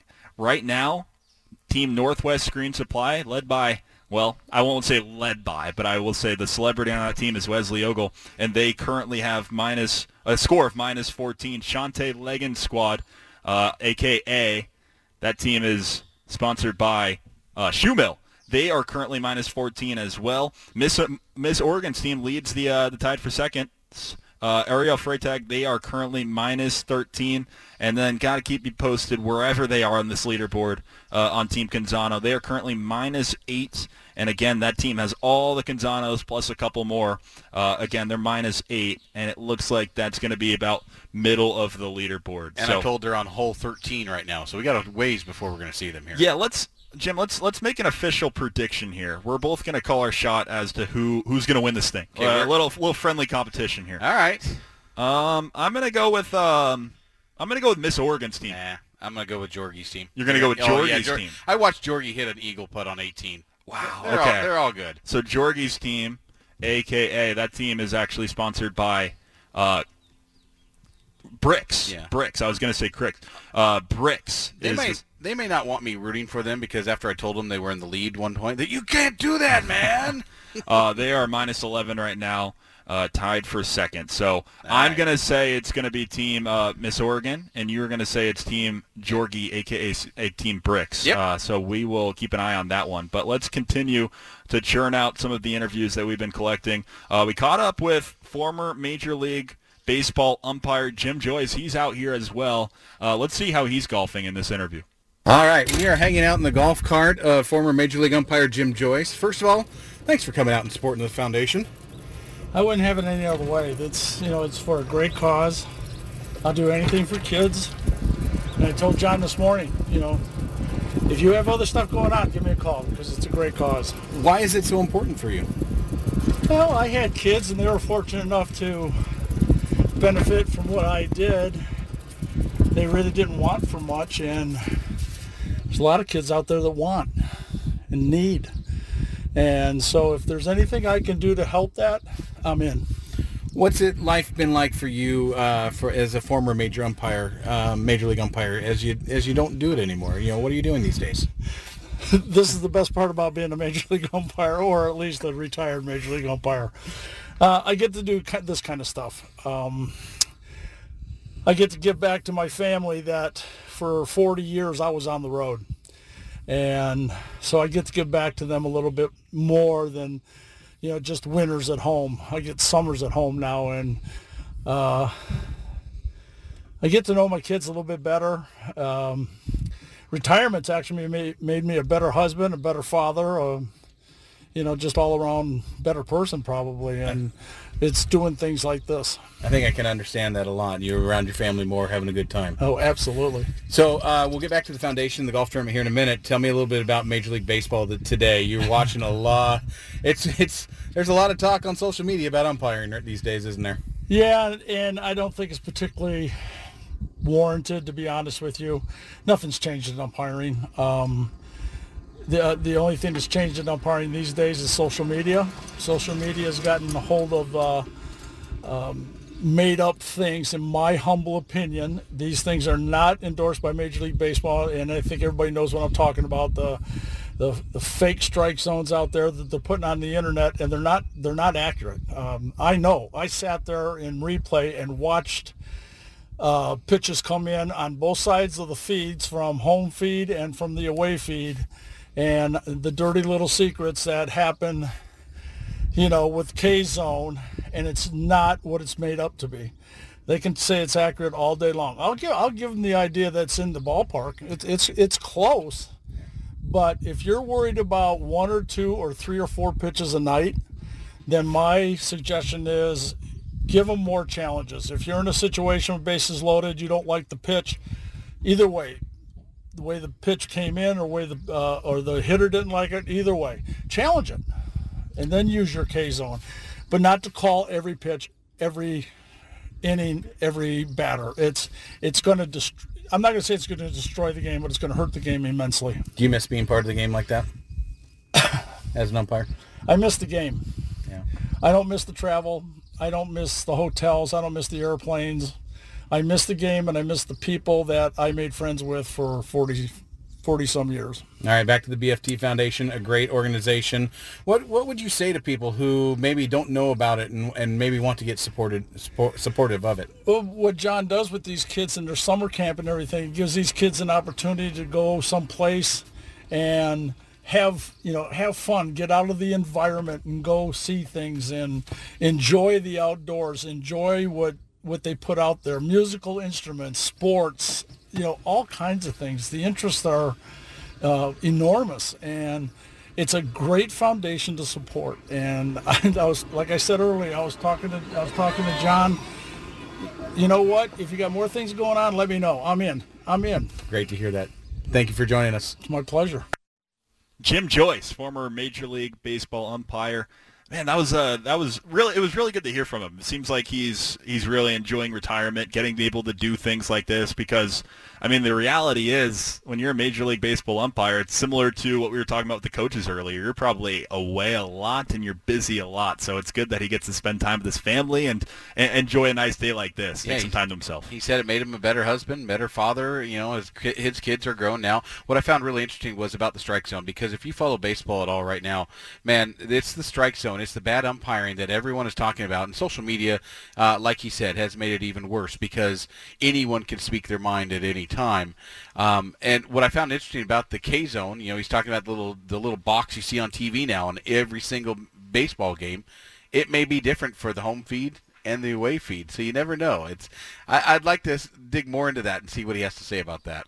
Okay, so we just heard from a former MLB umpire. How about the dugout reporter? Dugout reporter currently for the Hillsboro Hops, also a former Washington State volleyball player, also an analyst and sideline reporter for the Pac-12, aware of many hats. Nicole Rigoni, let's go ahead and see how she's playing. Hey, who are we here with? We're with Nicole Rigoni. Because I can't say the name. What are you doing out here today? This is exciting. Yeah, no, it's super exciting. This is my second time doing the Bald Face Truth Foundation Celebrity Golf Tournament, and I am out here, supporting the kids in our local community. I am a local project here, actually, so I went to Southridge High School, and I know how important athletics, music, and all different kinds of outside of curricular activities like academics are to kids. So coming out here, being a local product, played volleyball at Washington State, and then now broadcasting, I know that these kids need to be put into as many activities as possible so that their gifts can be used in our communities as well. Okay, you're starting out here on what hole today, and how are you playing so far? So we started out on 18, and let me tell you, I'm making contact. Almost made it on the first putt on the green, so all I'm trying to do is just swing straight. Swing straight's one thing. Hitting the ball straight's another, right? Hitting the ball straight is another, yep. Tell me about, you mentioned it's important for kids to get the access to athletics, to music, to anything they need. This foundation does so much for that. Without that kind of support, what would kids be doing? They'd be doing probably a lot of things that they shouldn't be doing at their age, and being able to get into athletics and music and anything outside of like those school hours is so important, because kids could be doing gosh knows what, and you just want to make sure that their time is spent in places where they can have their talents thrive and build great futures for themselves, and just be able to kind of understand themselves. I mean, at the end of the day, we all want to figure out how we can add value to the earth, so that is a good place for them to start. Okay, and lastly, before I let you go, you ready for a Pac-12 season beyond no others? Oh, yeah, I am. This is going to be a wild ride. Absolutely. Thank you so much for joining us. Yeah, of course. Thank you. Bye. Good to hear from Nicole Rigoni. That's another person whose life is about to get very busy. Once the fall starts, football season, volleyball season, she plays a big role in volleyball broadcast for the Pac-12 network. But right now, she's also working right now with the Hillsboro Hops. So she does a lot in sports media in the Portland area. With that being said, we have to jump to break. We come back. We will play even more interviews, continue to hear from some of the golfers right here on the Bald Face Truth Radio Network.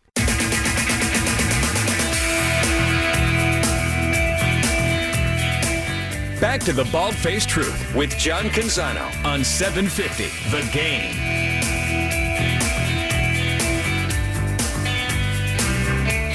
Sean McPherson and Jim Ferretti in for John Canzano today.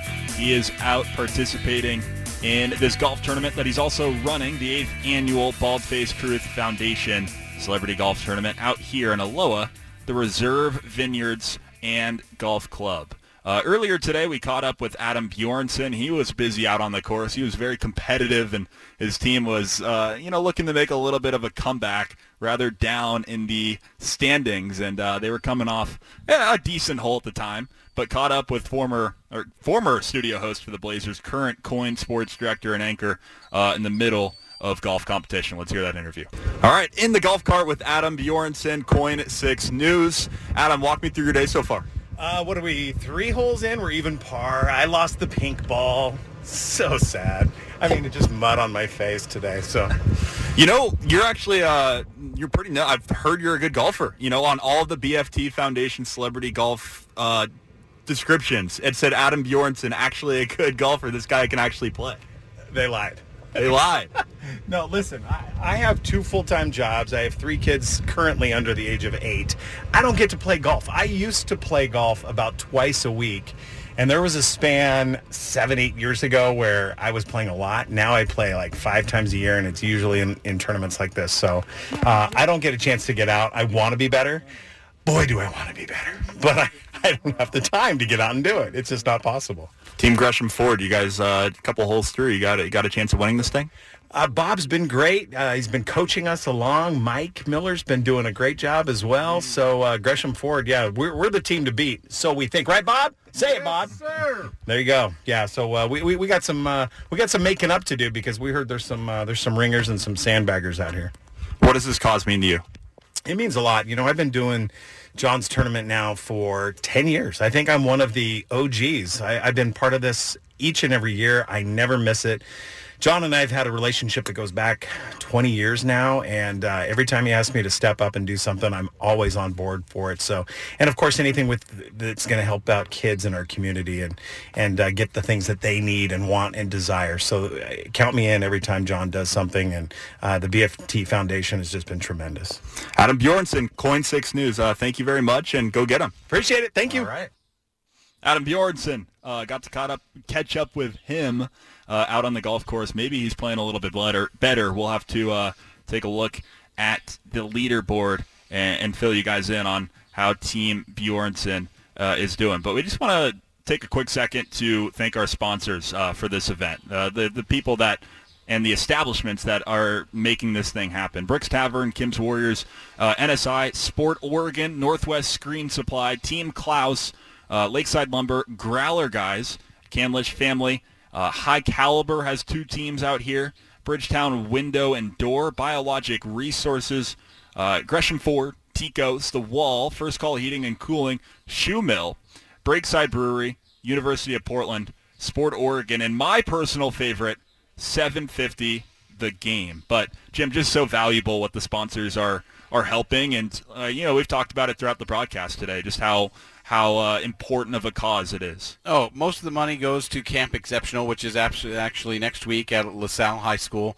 It's a great event, brings together kids from all abilities, mentally and physically, and helps them just come together. And if you've never witnessed it happen, it is something just so magical to see a child who maybe has trouble walking or has trouble meeting friends, and to watch these Portland State football players, these giants of men, come down on their level and just bring everyone together. It's a great thing.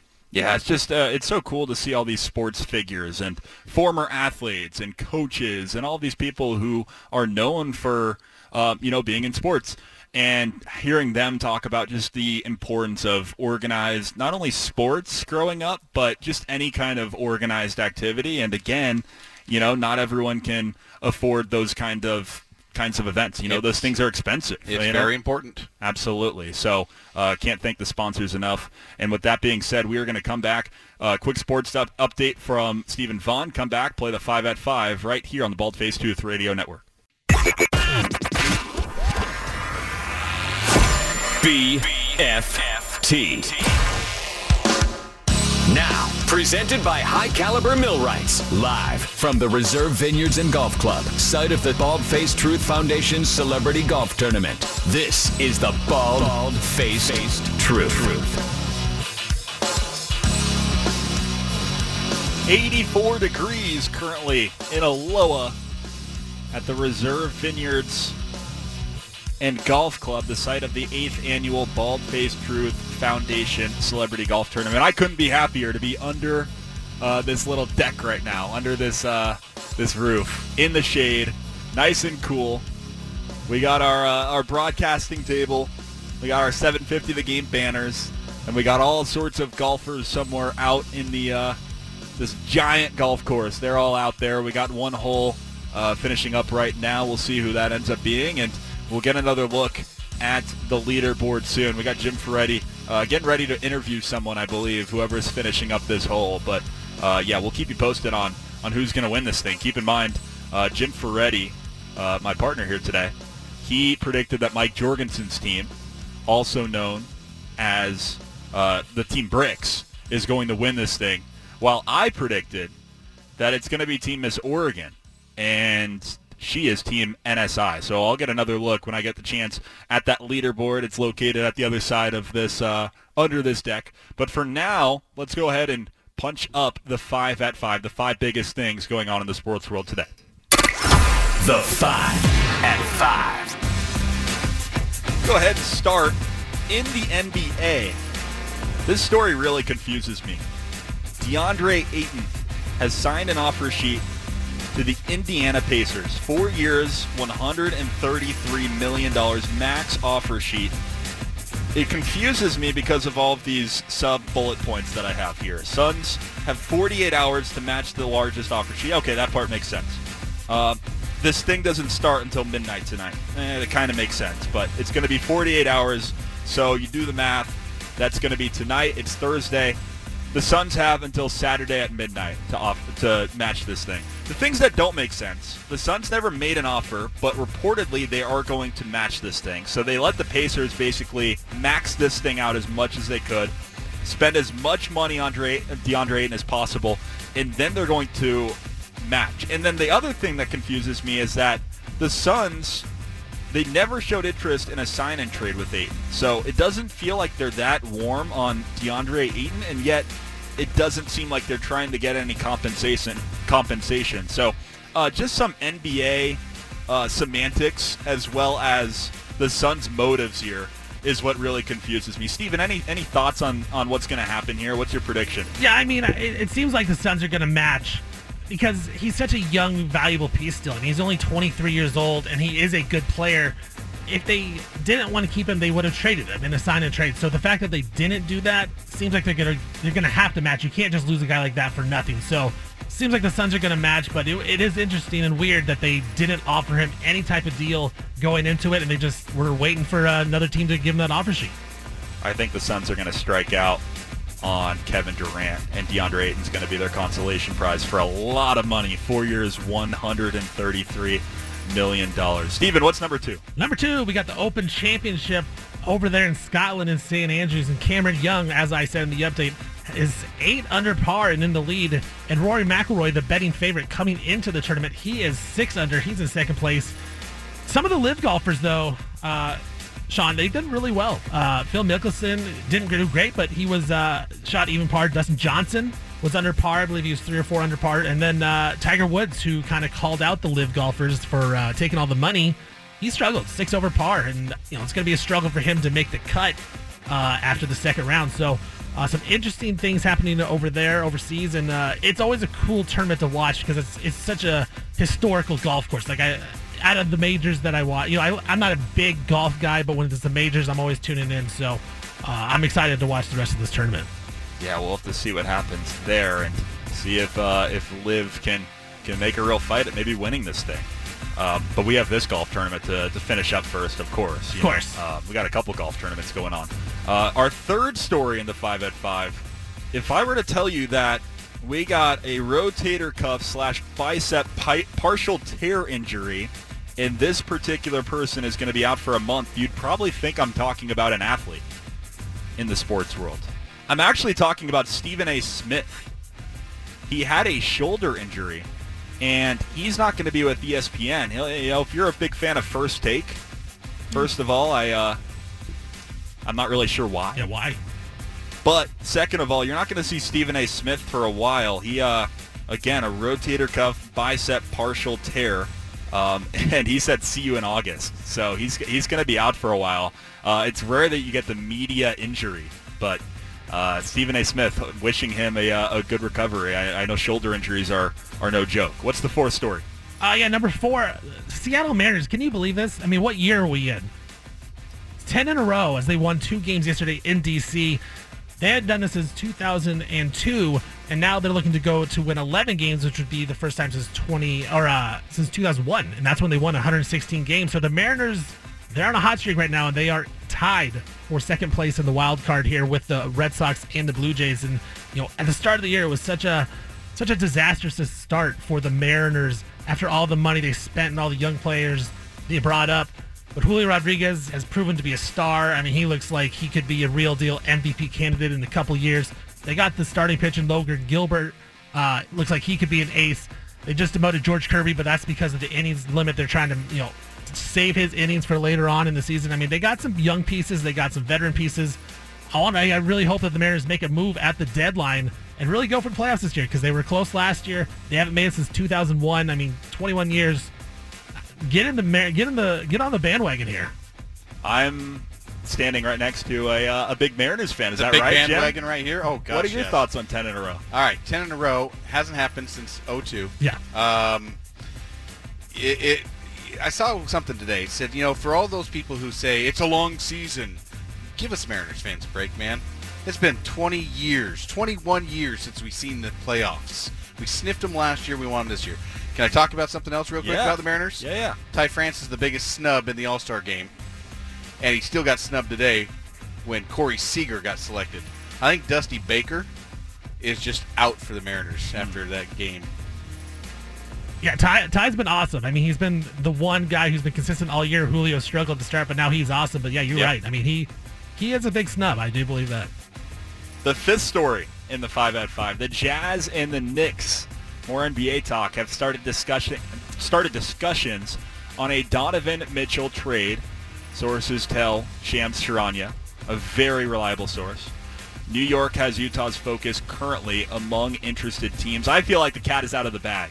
The toothpaste is out of the tooth. What's the right word? I heard someone use the expression earlier. Tooth tube. The toothpaste tube.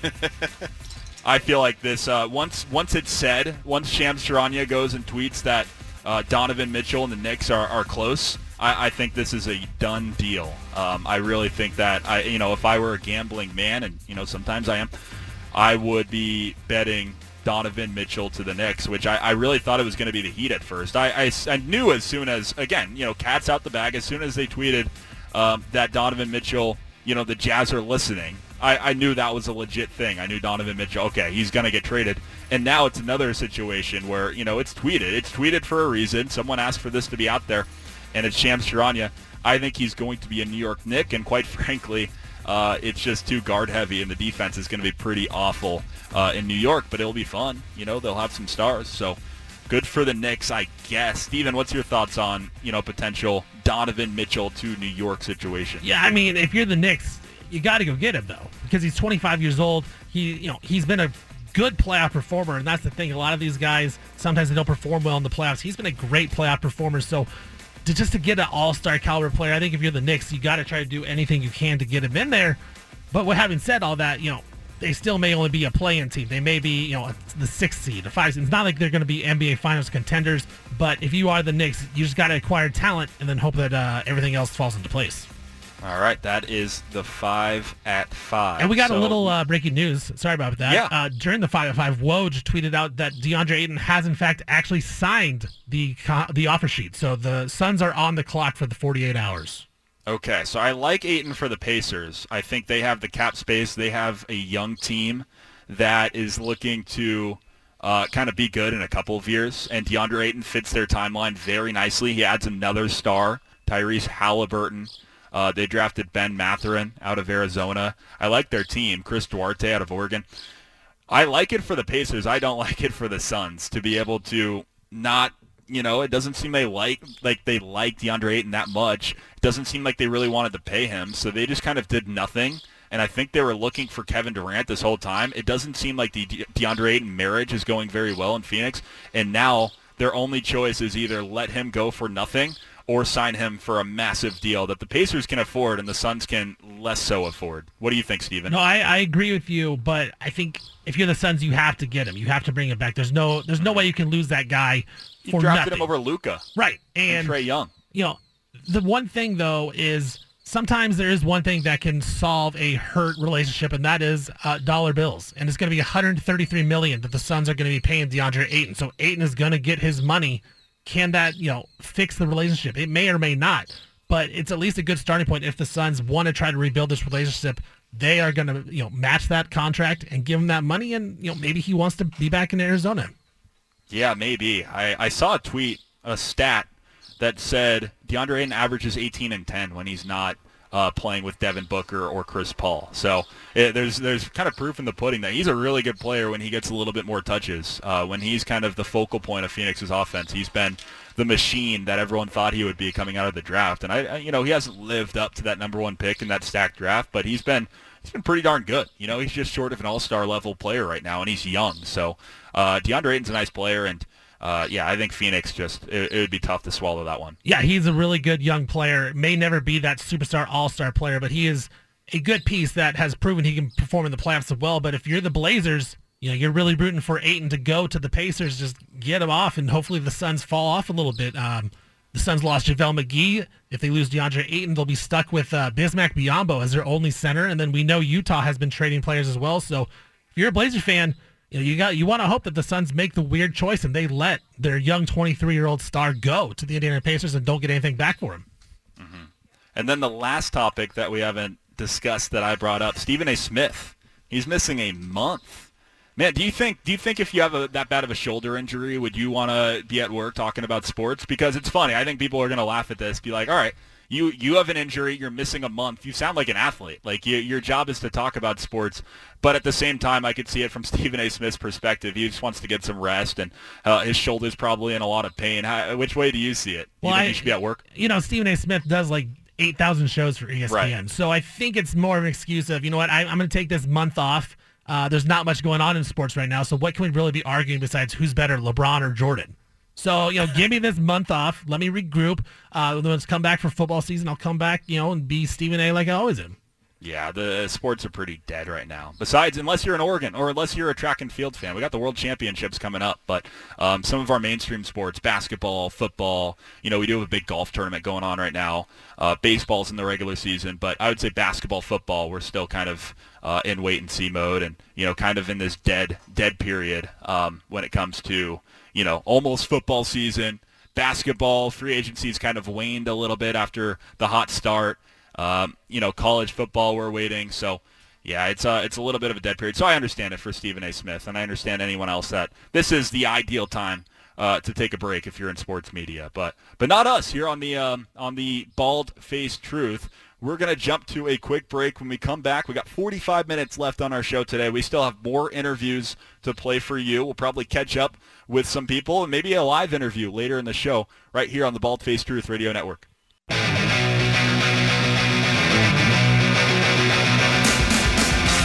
You've got the home of the truth. Back to the Bald-Faced Truth with John Canzano on 750 The Game.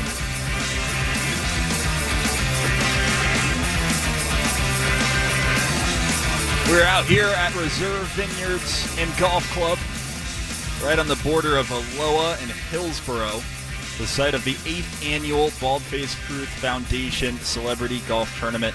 My name is Sean McPherson. I'm holding down the fort while John is out there golfing right now. He might be coming by pretty soon. There is one group that's golfing right in front of me, and we're hoping to have John or maybe Anna on towards the end of the show. But for right now, we have the last couple of interviews that we recorded earlier, and we got in this segment a pair of K2 news anchors, news and weather anchors. So we're going to go ahead and start with it's Nikki.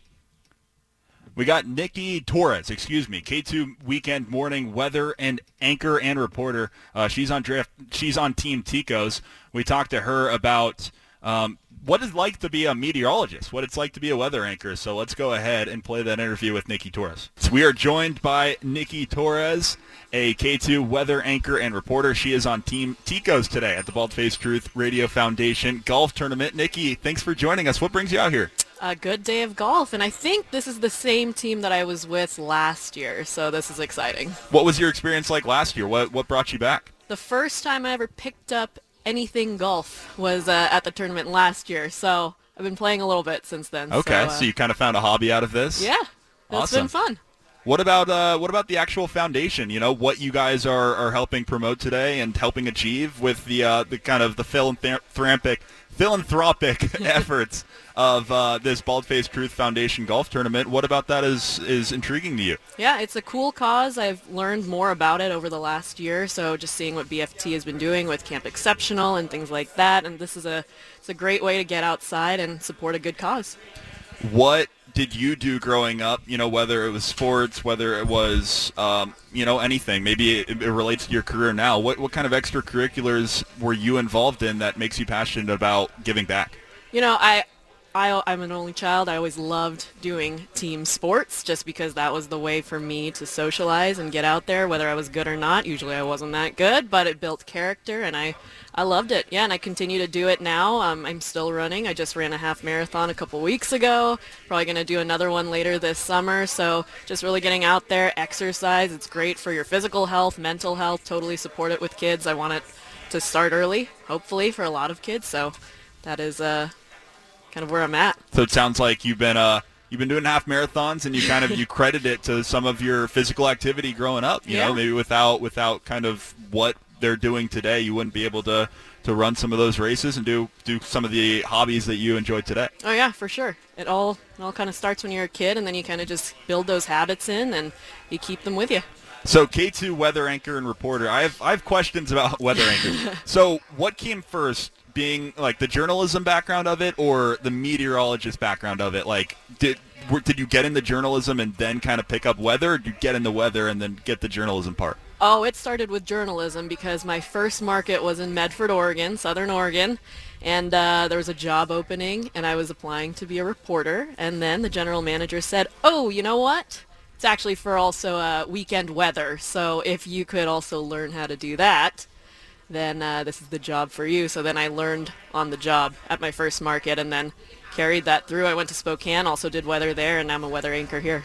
Did they tell you the weather, or do you study it? Like, how does it work? I've never really understood how it works. Yeah, so there's a few sources that you go through. There's a lot of models that you can just kind of look through, and then you kind of combine all of this information into your forecast. So you use whoever was working the night before or the morning before, use that information. You go to the National Weather Service, see what they're saying, and then there's a few models that you'll look at as well. There's a lot of atmospheric models that I'll use from the University of Washington. They're really great. Learn how to read those, and then you combine all of that information, and that's how you come up with your forecast. But to put it simply, you're responsible for all this weather out here right now. I am. You're so welcome. You're welcome. You see the sunshine. I don't even have a cloud to report. Beautiful. And you predicted this. Oh, I did. 1,000%.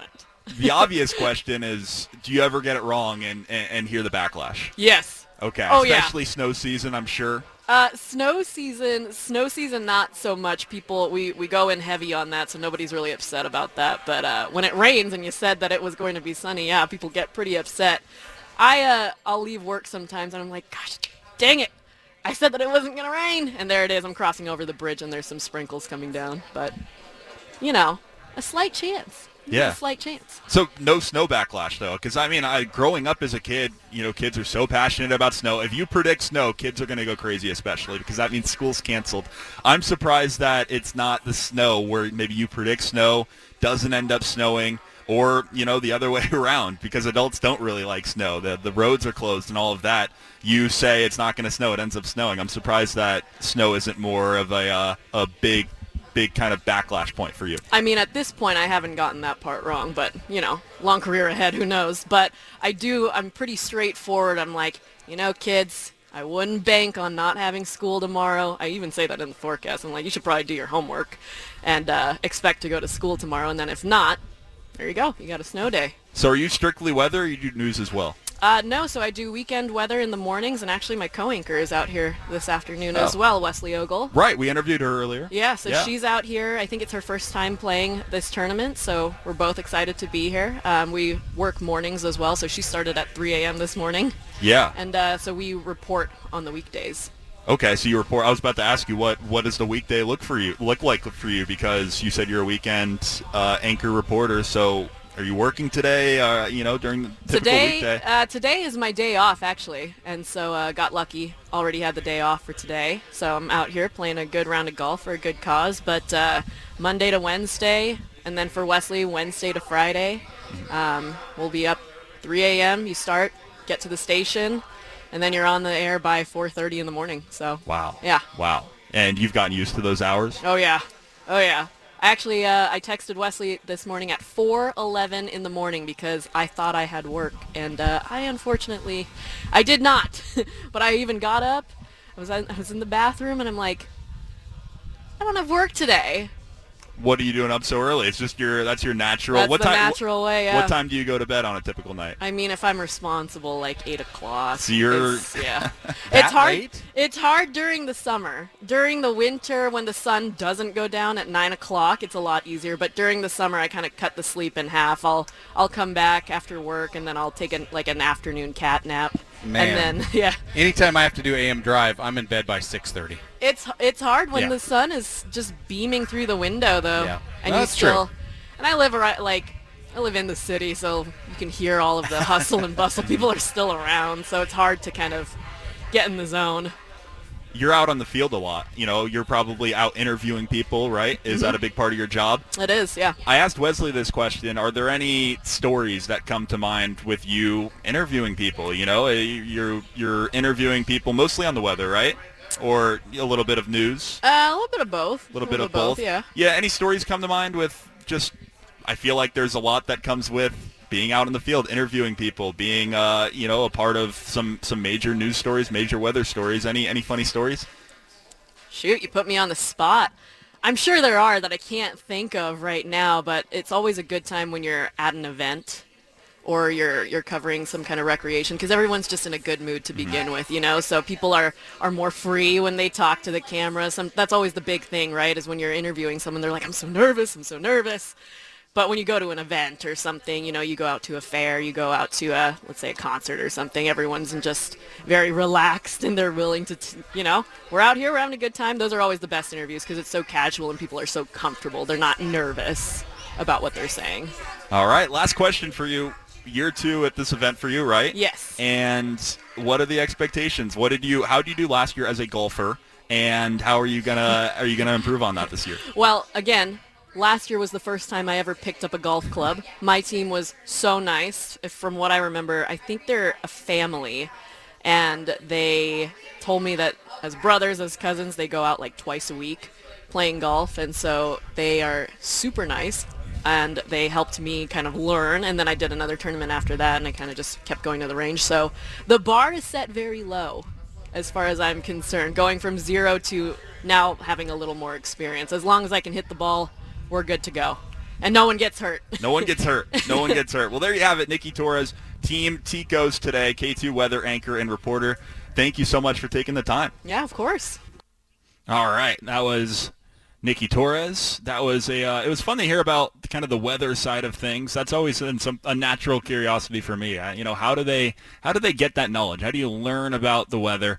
How is it that how does that come to you every day? How are you able to predict the weather? So you got to hear a little bit of that in that particular interview. And then when it comes to our next interview, you're about to hear from Wesley Ogle, who was very down on her golf skills, but is currently, her team, Northwest Screen Supply, is currently tied for the lead. And the team that she is tied with is Miss Oregon's team, who I predicted would win this thing earlier in this broadcast, Team NSI. So minus 16 for each of those squads. So we will keep you posted on, hopefully within the next 30 minutes here, this thing will be final and we can let you know who ended up winning the BFT Foundation Golf Tournament. But for right now, let's hear from Wesley Ogle, a co-worker of Nikki Torres, another K2 anchor.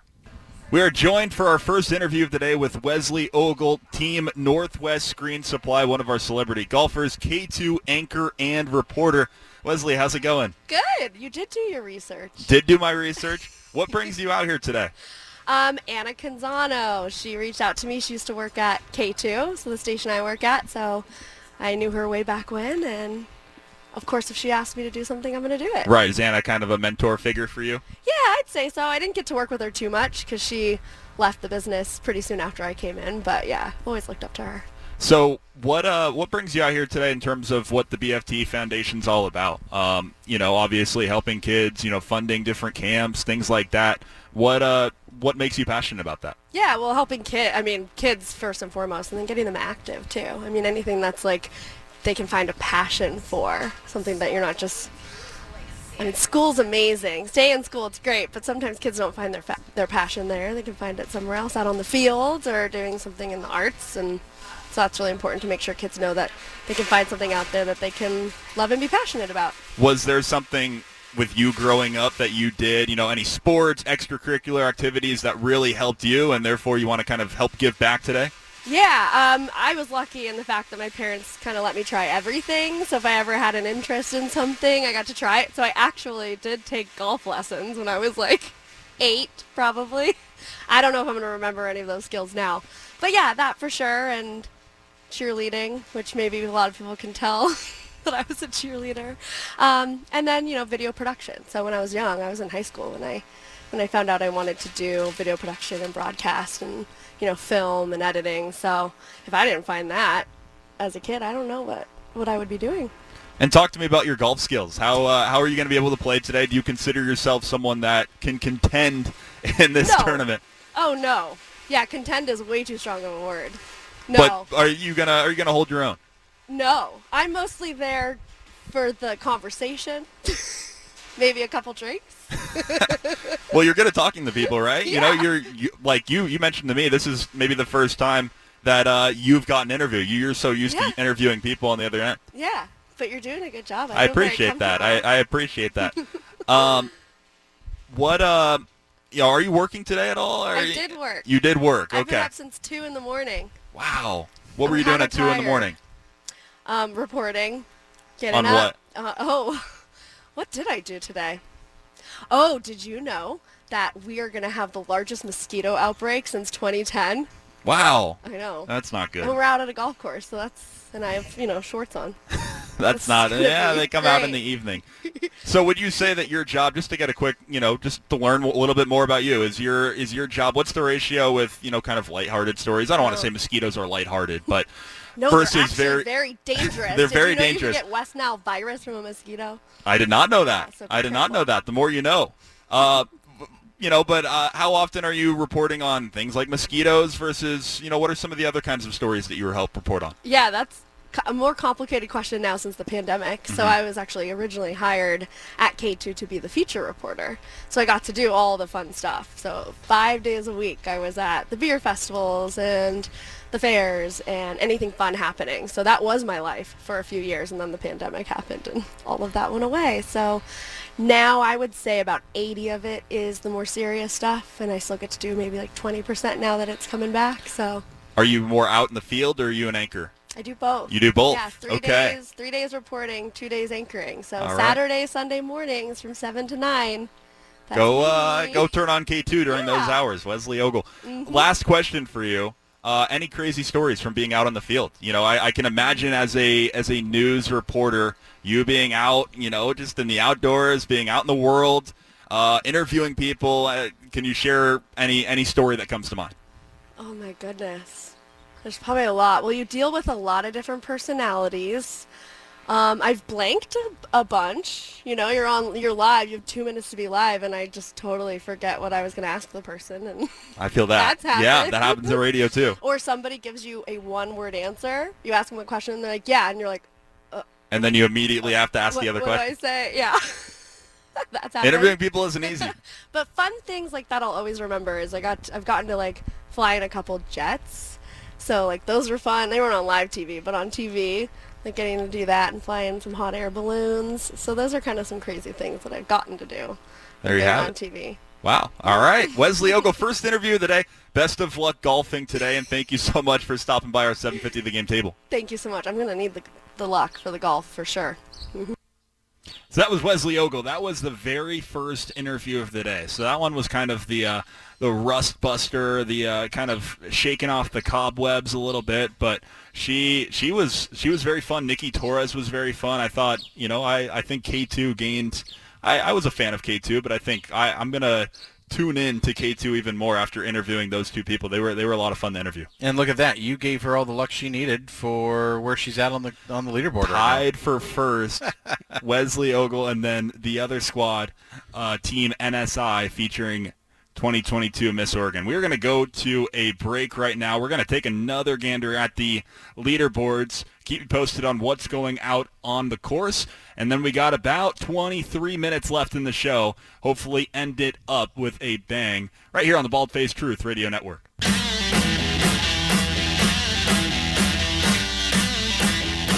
Back to the Bald-Faced Truth with John Canzano on 750 The Game.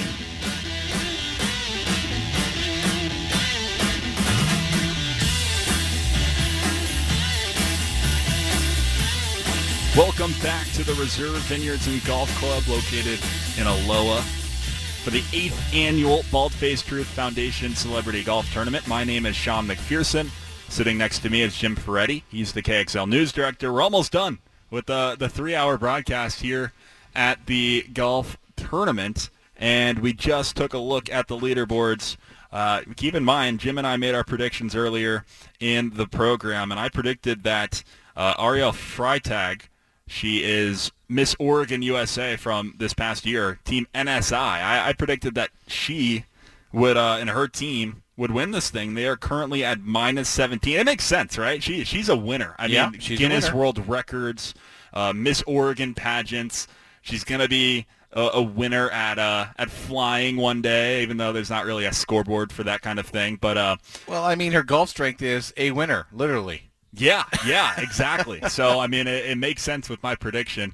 And then in second place right now, again, it's not that much of a cluster. Tied for second is two different teams. It's Mark Radford's team, and it is Wesley Ogle's team, who we just heard from. So falling off a little bit. Yeah, Jorgie and his squad, Team Bricks, is currently minus 15, so they are tied for fourth at the moment. And we should have golfers finishing up here. It's been a long day of golf. They are out in the sun. I mean, we can't complain under here. We are under a roof.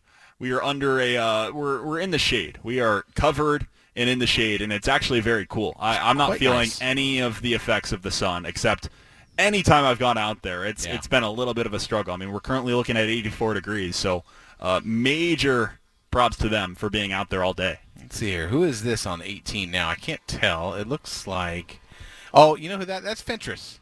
Okay. Yeah. Haven't seen Fentress roll through here yet. And, there's some people that were hanging out on the deck, and they went right to the golf cart, and they avoided the media, and they started playing right away. So Leave it to Fentress to avoid the media. Exactly.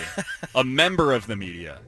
So I was looking forward to chopping it up with Aaron Fentress about the Blazers. Maybe, the door's not closed. We kind of have that fourth segment open, hoping to put a bow on this thing, with John Canzano, with Anna Canzano, and just hear their final thoughts about how the tournament went. But that's determinant on and whether this thing ends, before 5:45. So we'll have to see. But Jim, just an overall recap of the day. I mean, we got here 10 a.m., started interviewing people at 11. We recorded about 6 or 7 interviews here at this table, and then you and I went out fishing for interviews with live golfers. And what was your favorite part about this day? Well, I think my favorite part of the whole day is just the fact that we're out here for the BFT Foundation. Honestly, it's a great foundation. There's a lot going on here. John told me they're going to raise somewhere between $40,000 and $50,000 today, and most of that money is going to go to help to supply and support Camp Exceptional, which starts next week. Yeah, it's just it's been fantastic that all of these people have came out, and I think everyone shares the same sentiment, kind of the overall theme of this broadcast, and overall, obviously the overall theme of this golf tournament, and that's helping out kids, and the overall theme, or I guess the tagline of the BFT Foundation is supporting kids in art, music, education, and athletics, and that it's really cool to see people like Miss USA supporting that. News anchors supporting that. Former professional athletes, like, coaches currently. We have Mark Wazakowski, who is another person that avoided the media. He is as a head coach dealing with the media a lot over there in Eugene. But head coaches and broadcasters, all sorts of different walks of life, kind of all within the sports industry, that realize how important it is to give back. And then, of course, we have all of our sponsors who helped out. So just really cool to see. And, yeah, I'm just, the golfing part of it intrigues me. Like, who's good at golfing? I don't know what John Canzano's like as a golfer, but today we kind of got to see that a little bit. How about you? How are you as a golfer? I'm lucky if the ball goes straight. And then, yeah, I'm a driving range participant, and so I can go to the driving range. I'll whiff one every once in a while, and I'm really good. I wouldn't say really good, but relatively compared to my other skills at chipping the ball. Okay. You know, you get the wedges out and you chip it. That's my best skill. But if you get a driver in my hands, you don't know where it's a going? whiff. You might hurt someone if you get a driver in my hands. And then putting's a whole different animal that I never even practiced. So I'm not sure. Could I play in this tournament? Probably, with the format that they're using. Right. It's pretty generous to have -17s out there and -16s, but certainly it'd be fun to participate. But yeah, just an overall success. Favorite interview today? Oh man, I got the chance to talk to Jim Joyce. I mean, I only got to talk to him for a few minutes, and he's a former Major League umpire. He's very famous for a blown call. That cost a player a perfect game, and he's lived up to that. And that was the best part about him, is he lived up to that. And he knows he made a mistake. But in my interview with him, he lives here in Washington County. He lives in the area. Hey, I'll come out and do anything for you, John. Whatever you need me to do, I'll be there. Isn't that cool that Jim Joyce, he has one moment that kind of defined his entire life, right? Yeah. But to look at that moment that can be perceived as so negative, to be able to twist that and perceive kind of he'll laugh about it these days. He'll go on interviews, and talk about it. I think that's really cool. The fact that you bring up Jim Joyce, and the casual baseball fan, or just kind of a lot of the popularity that follows baseball, will automatically think, oh, that's the guy that blew that call.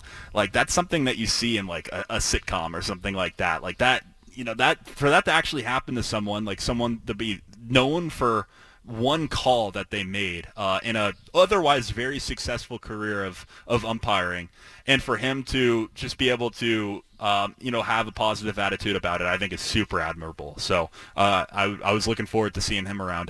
I haven't seen him myself, but I would say my favorite interview today, it was just really cool to be able to talk to Miss Oregon.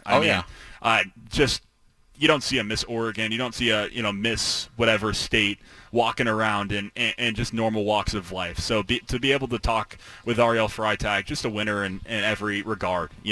My 21st birthday, I go to Vegas and I have a fun time with my family, and we just do the normal things. We go out to the casinos and we go to shows, and we go out to dinner together.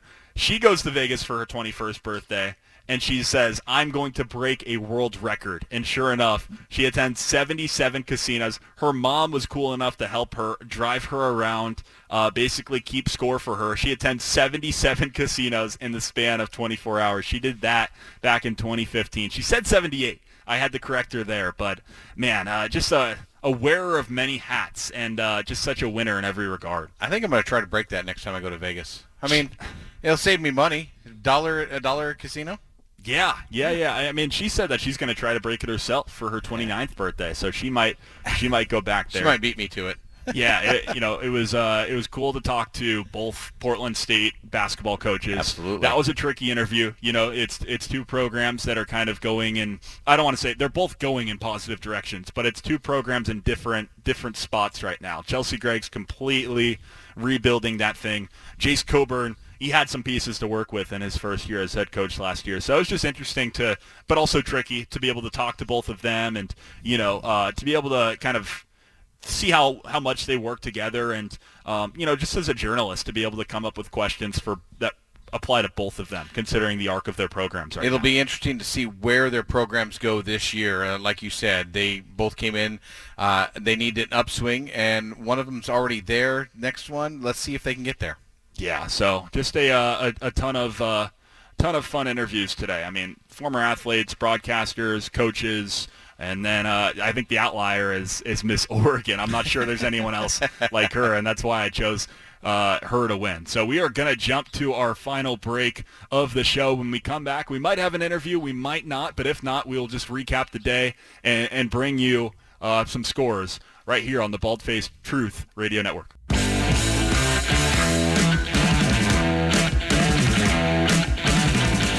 Back to the Bald-Faced Truth with John Canzano on 750 The Game.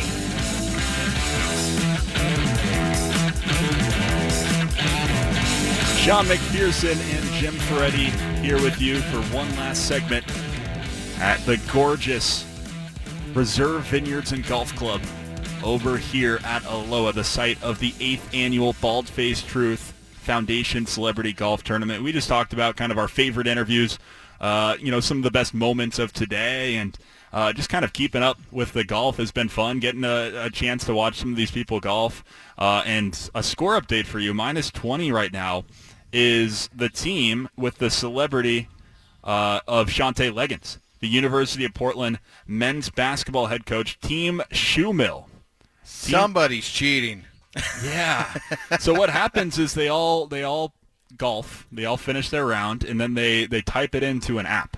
And so, I was telling you, like, you're accusing of cheating. I would hope that a bunch of adults that work in sports that are promoting youth sports and promoting, organized events, that there's no cheating going on. Listen, they're trying to win. Right. They're competitive. Oh, so yeah. That's true. They're competitive. Someone's cheating. Shante Leggins, he obviously is competitive. He played professional basketball in Europe, 2005, 2007. He's been an assistant. I was looking forward to talking to Shante Leggins because he was an Eastern Washington assistant from 2009 to 2017. That means he coached against Damian Lillard in the Big Sky. Oh, wow. Okay. So I was looking forward to talking to him. Unfortunately, he's another one of the people that bypass media. He walked by and I was begging, come over, and he said, no thanks, I'm not going to do media today.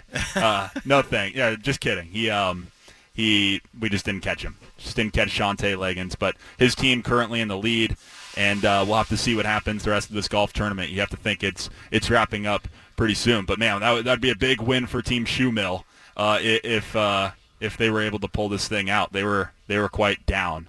Just once again, just thanking the sponsors of this tournament, making this happen. That's Bricks Tavern, Kim's Warriors, NSI, Sport Oregon, Northwest Screen Supply, Team Klaus, Lakeside Lumber, Growler Guys, Candlish Family, High Caliber has 2 squads, Bridgetown Window and Door, Biologic Resources, Gresham Ford, Tico's, The Wall, First Call Heating and Cooling, Shoe Mill, Breakside Brewery, University of Portland, Sport Oregon, and last but not least, 750 The Game.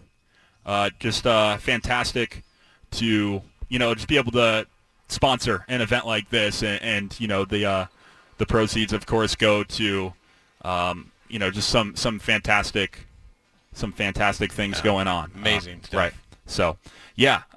Steven, you got the Pulse coming up. What are you going to talk about today? Yeah, I do. I got some Blazers Summer League takes because you know what? The Blazers can still actually win Summer League. I don't know if you know this, but the weird rules in Summer League, the Blazers are still eligible to be the champions even though they lost. So I want to talk a little bit about the Summer League and what can you take away from it. I also want to talk about this golf tournament and just, me being new here, first couple weeks here, just being a part of this. It's really cool. So I want to talk about a couple things like that, and it'll be a lot of fun. I'm looking forward to BFT tomorrow. Once again, John's got the day off. You and I are gonna tag team the BFT tomorrow, and just to be able to recap this day. And I'm not gonna lie to you. I'll say this on air. As soon as I realized that we were hosting the BFT tomorrow, of course, my first thing that came to mind was who are we gonna get? Who are our interviews? And I shot for the moon. I reached out to a Team USA athlete who I actually shared a class with. I worked on a group project with him, and we became kind of friendly through that. And he's competing in the World Championships coming up. So I texted him, but sorry. Yeah, we got Cooper Tier. We actually didn't. I texted him about it, and unfortunately, I think he's just locked in on the World Championships coming up. So, are you mentally prepared to be able to run the board? You're doing it all by yourself tonight, the Pulse. Yeah, we'll see how it goes. I'm very confident in myself, but everyone says it's gonna be tough, so we'll see. Yeah, it is. It is certainly. That's a tough gig to be able to run a show and run the board by yourself. I wish you luck, and wish I could be with you there tonight. But I'm looking forward to the BFT tomorrow. Full 3 hours once again. Jim, any final thoughts before we sign off here? It was an absolute honor to be here today to hang out with you guys and for this tournament. It's a great tournament to be at. Fantastic cause, fantastic venue, fantastic weather, and amazing people. Just a once in a lifetime opportunity here at the BFT Golf Tournament. I'll leave it here for the Pulse.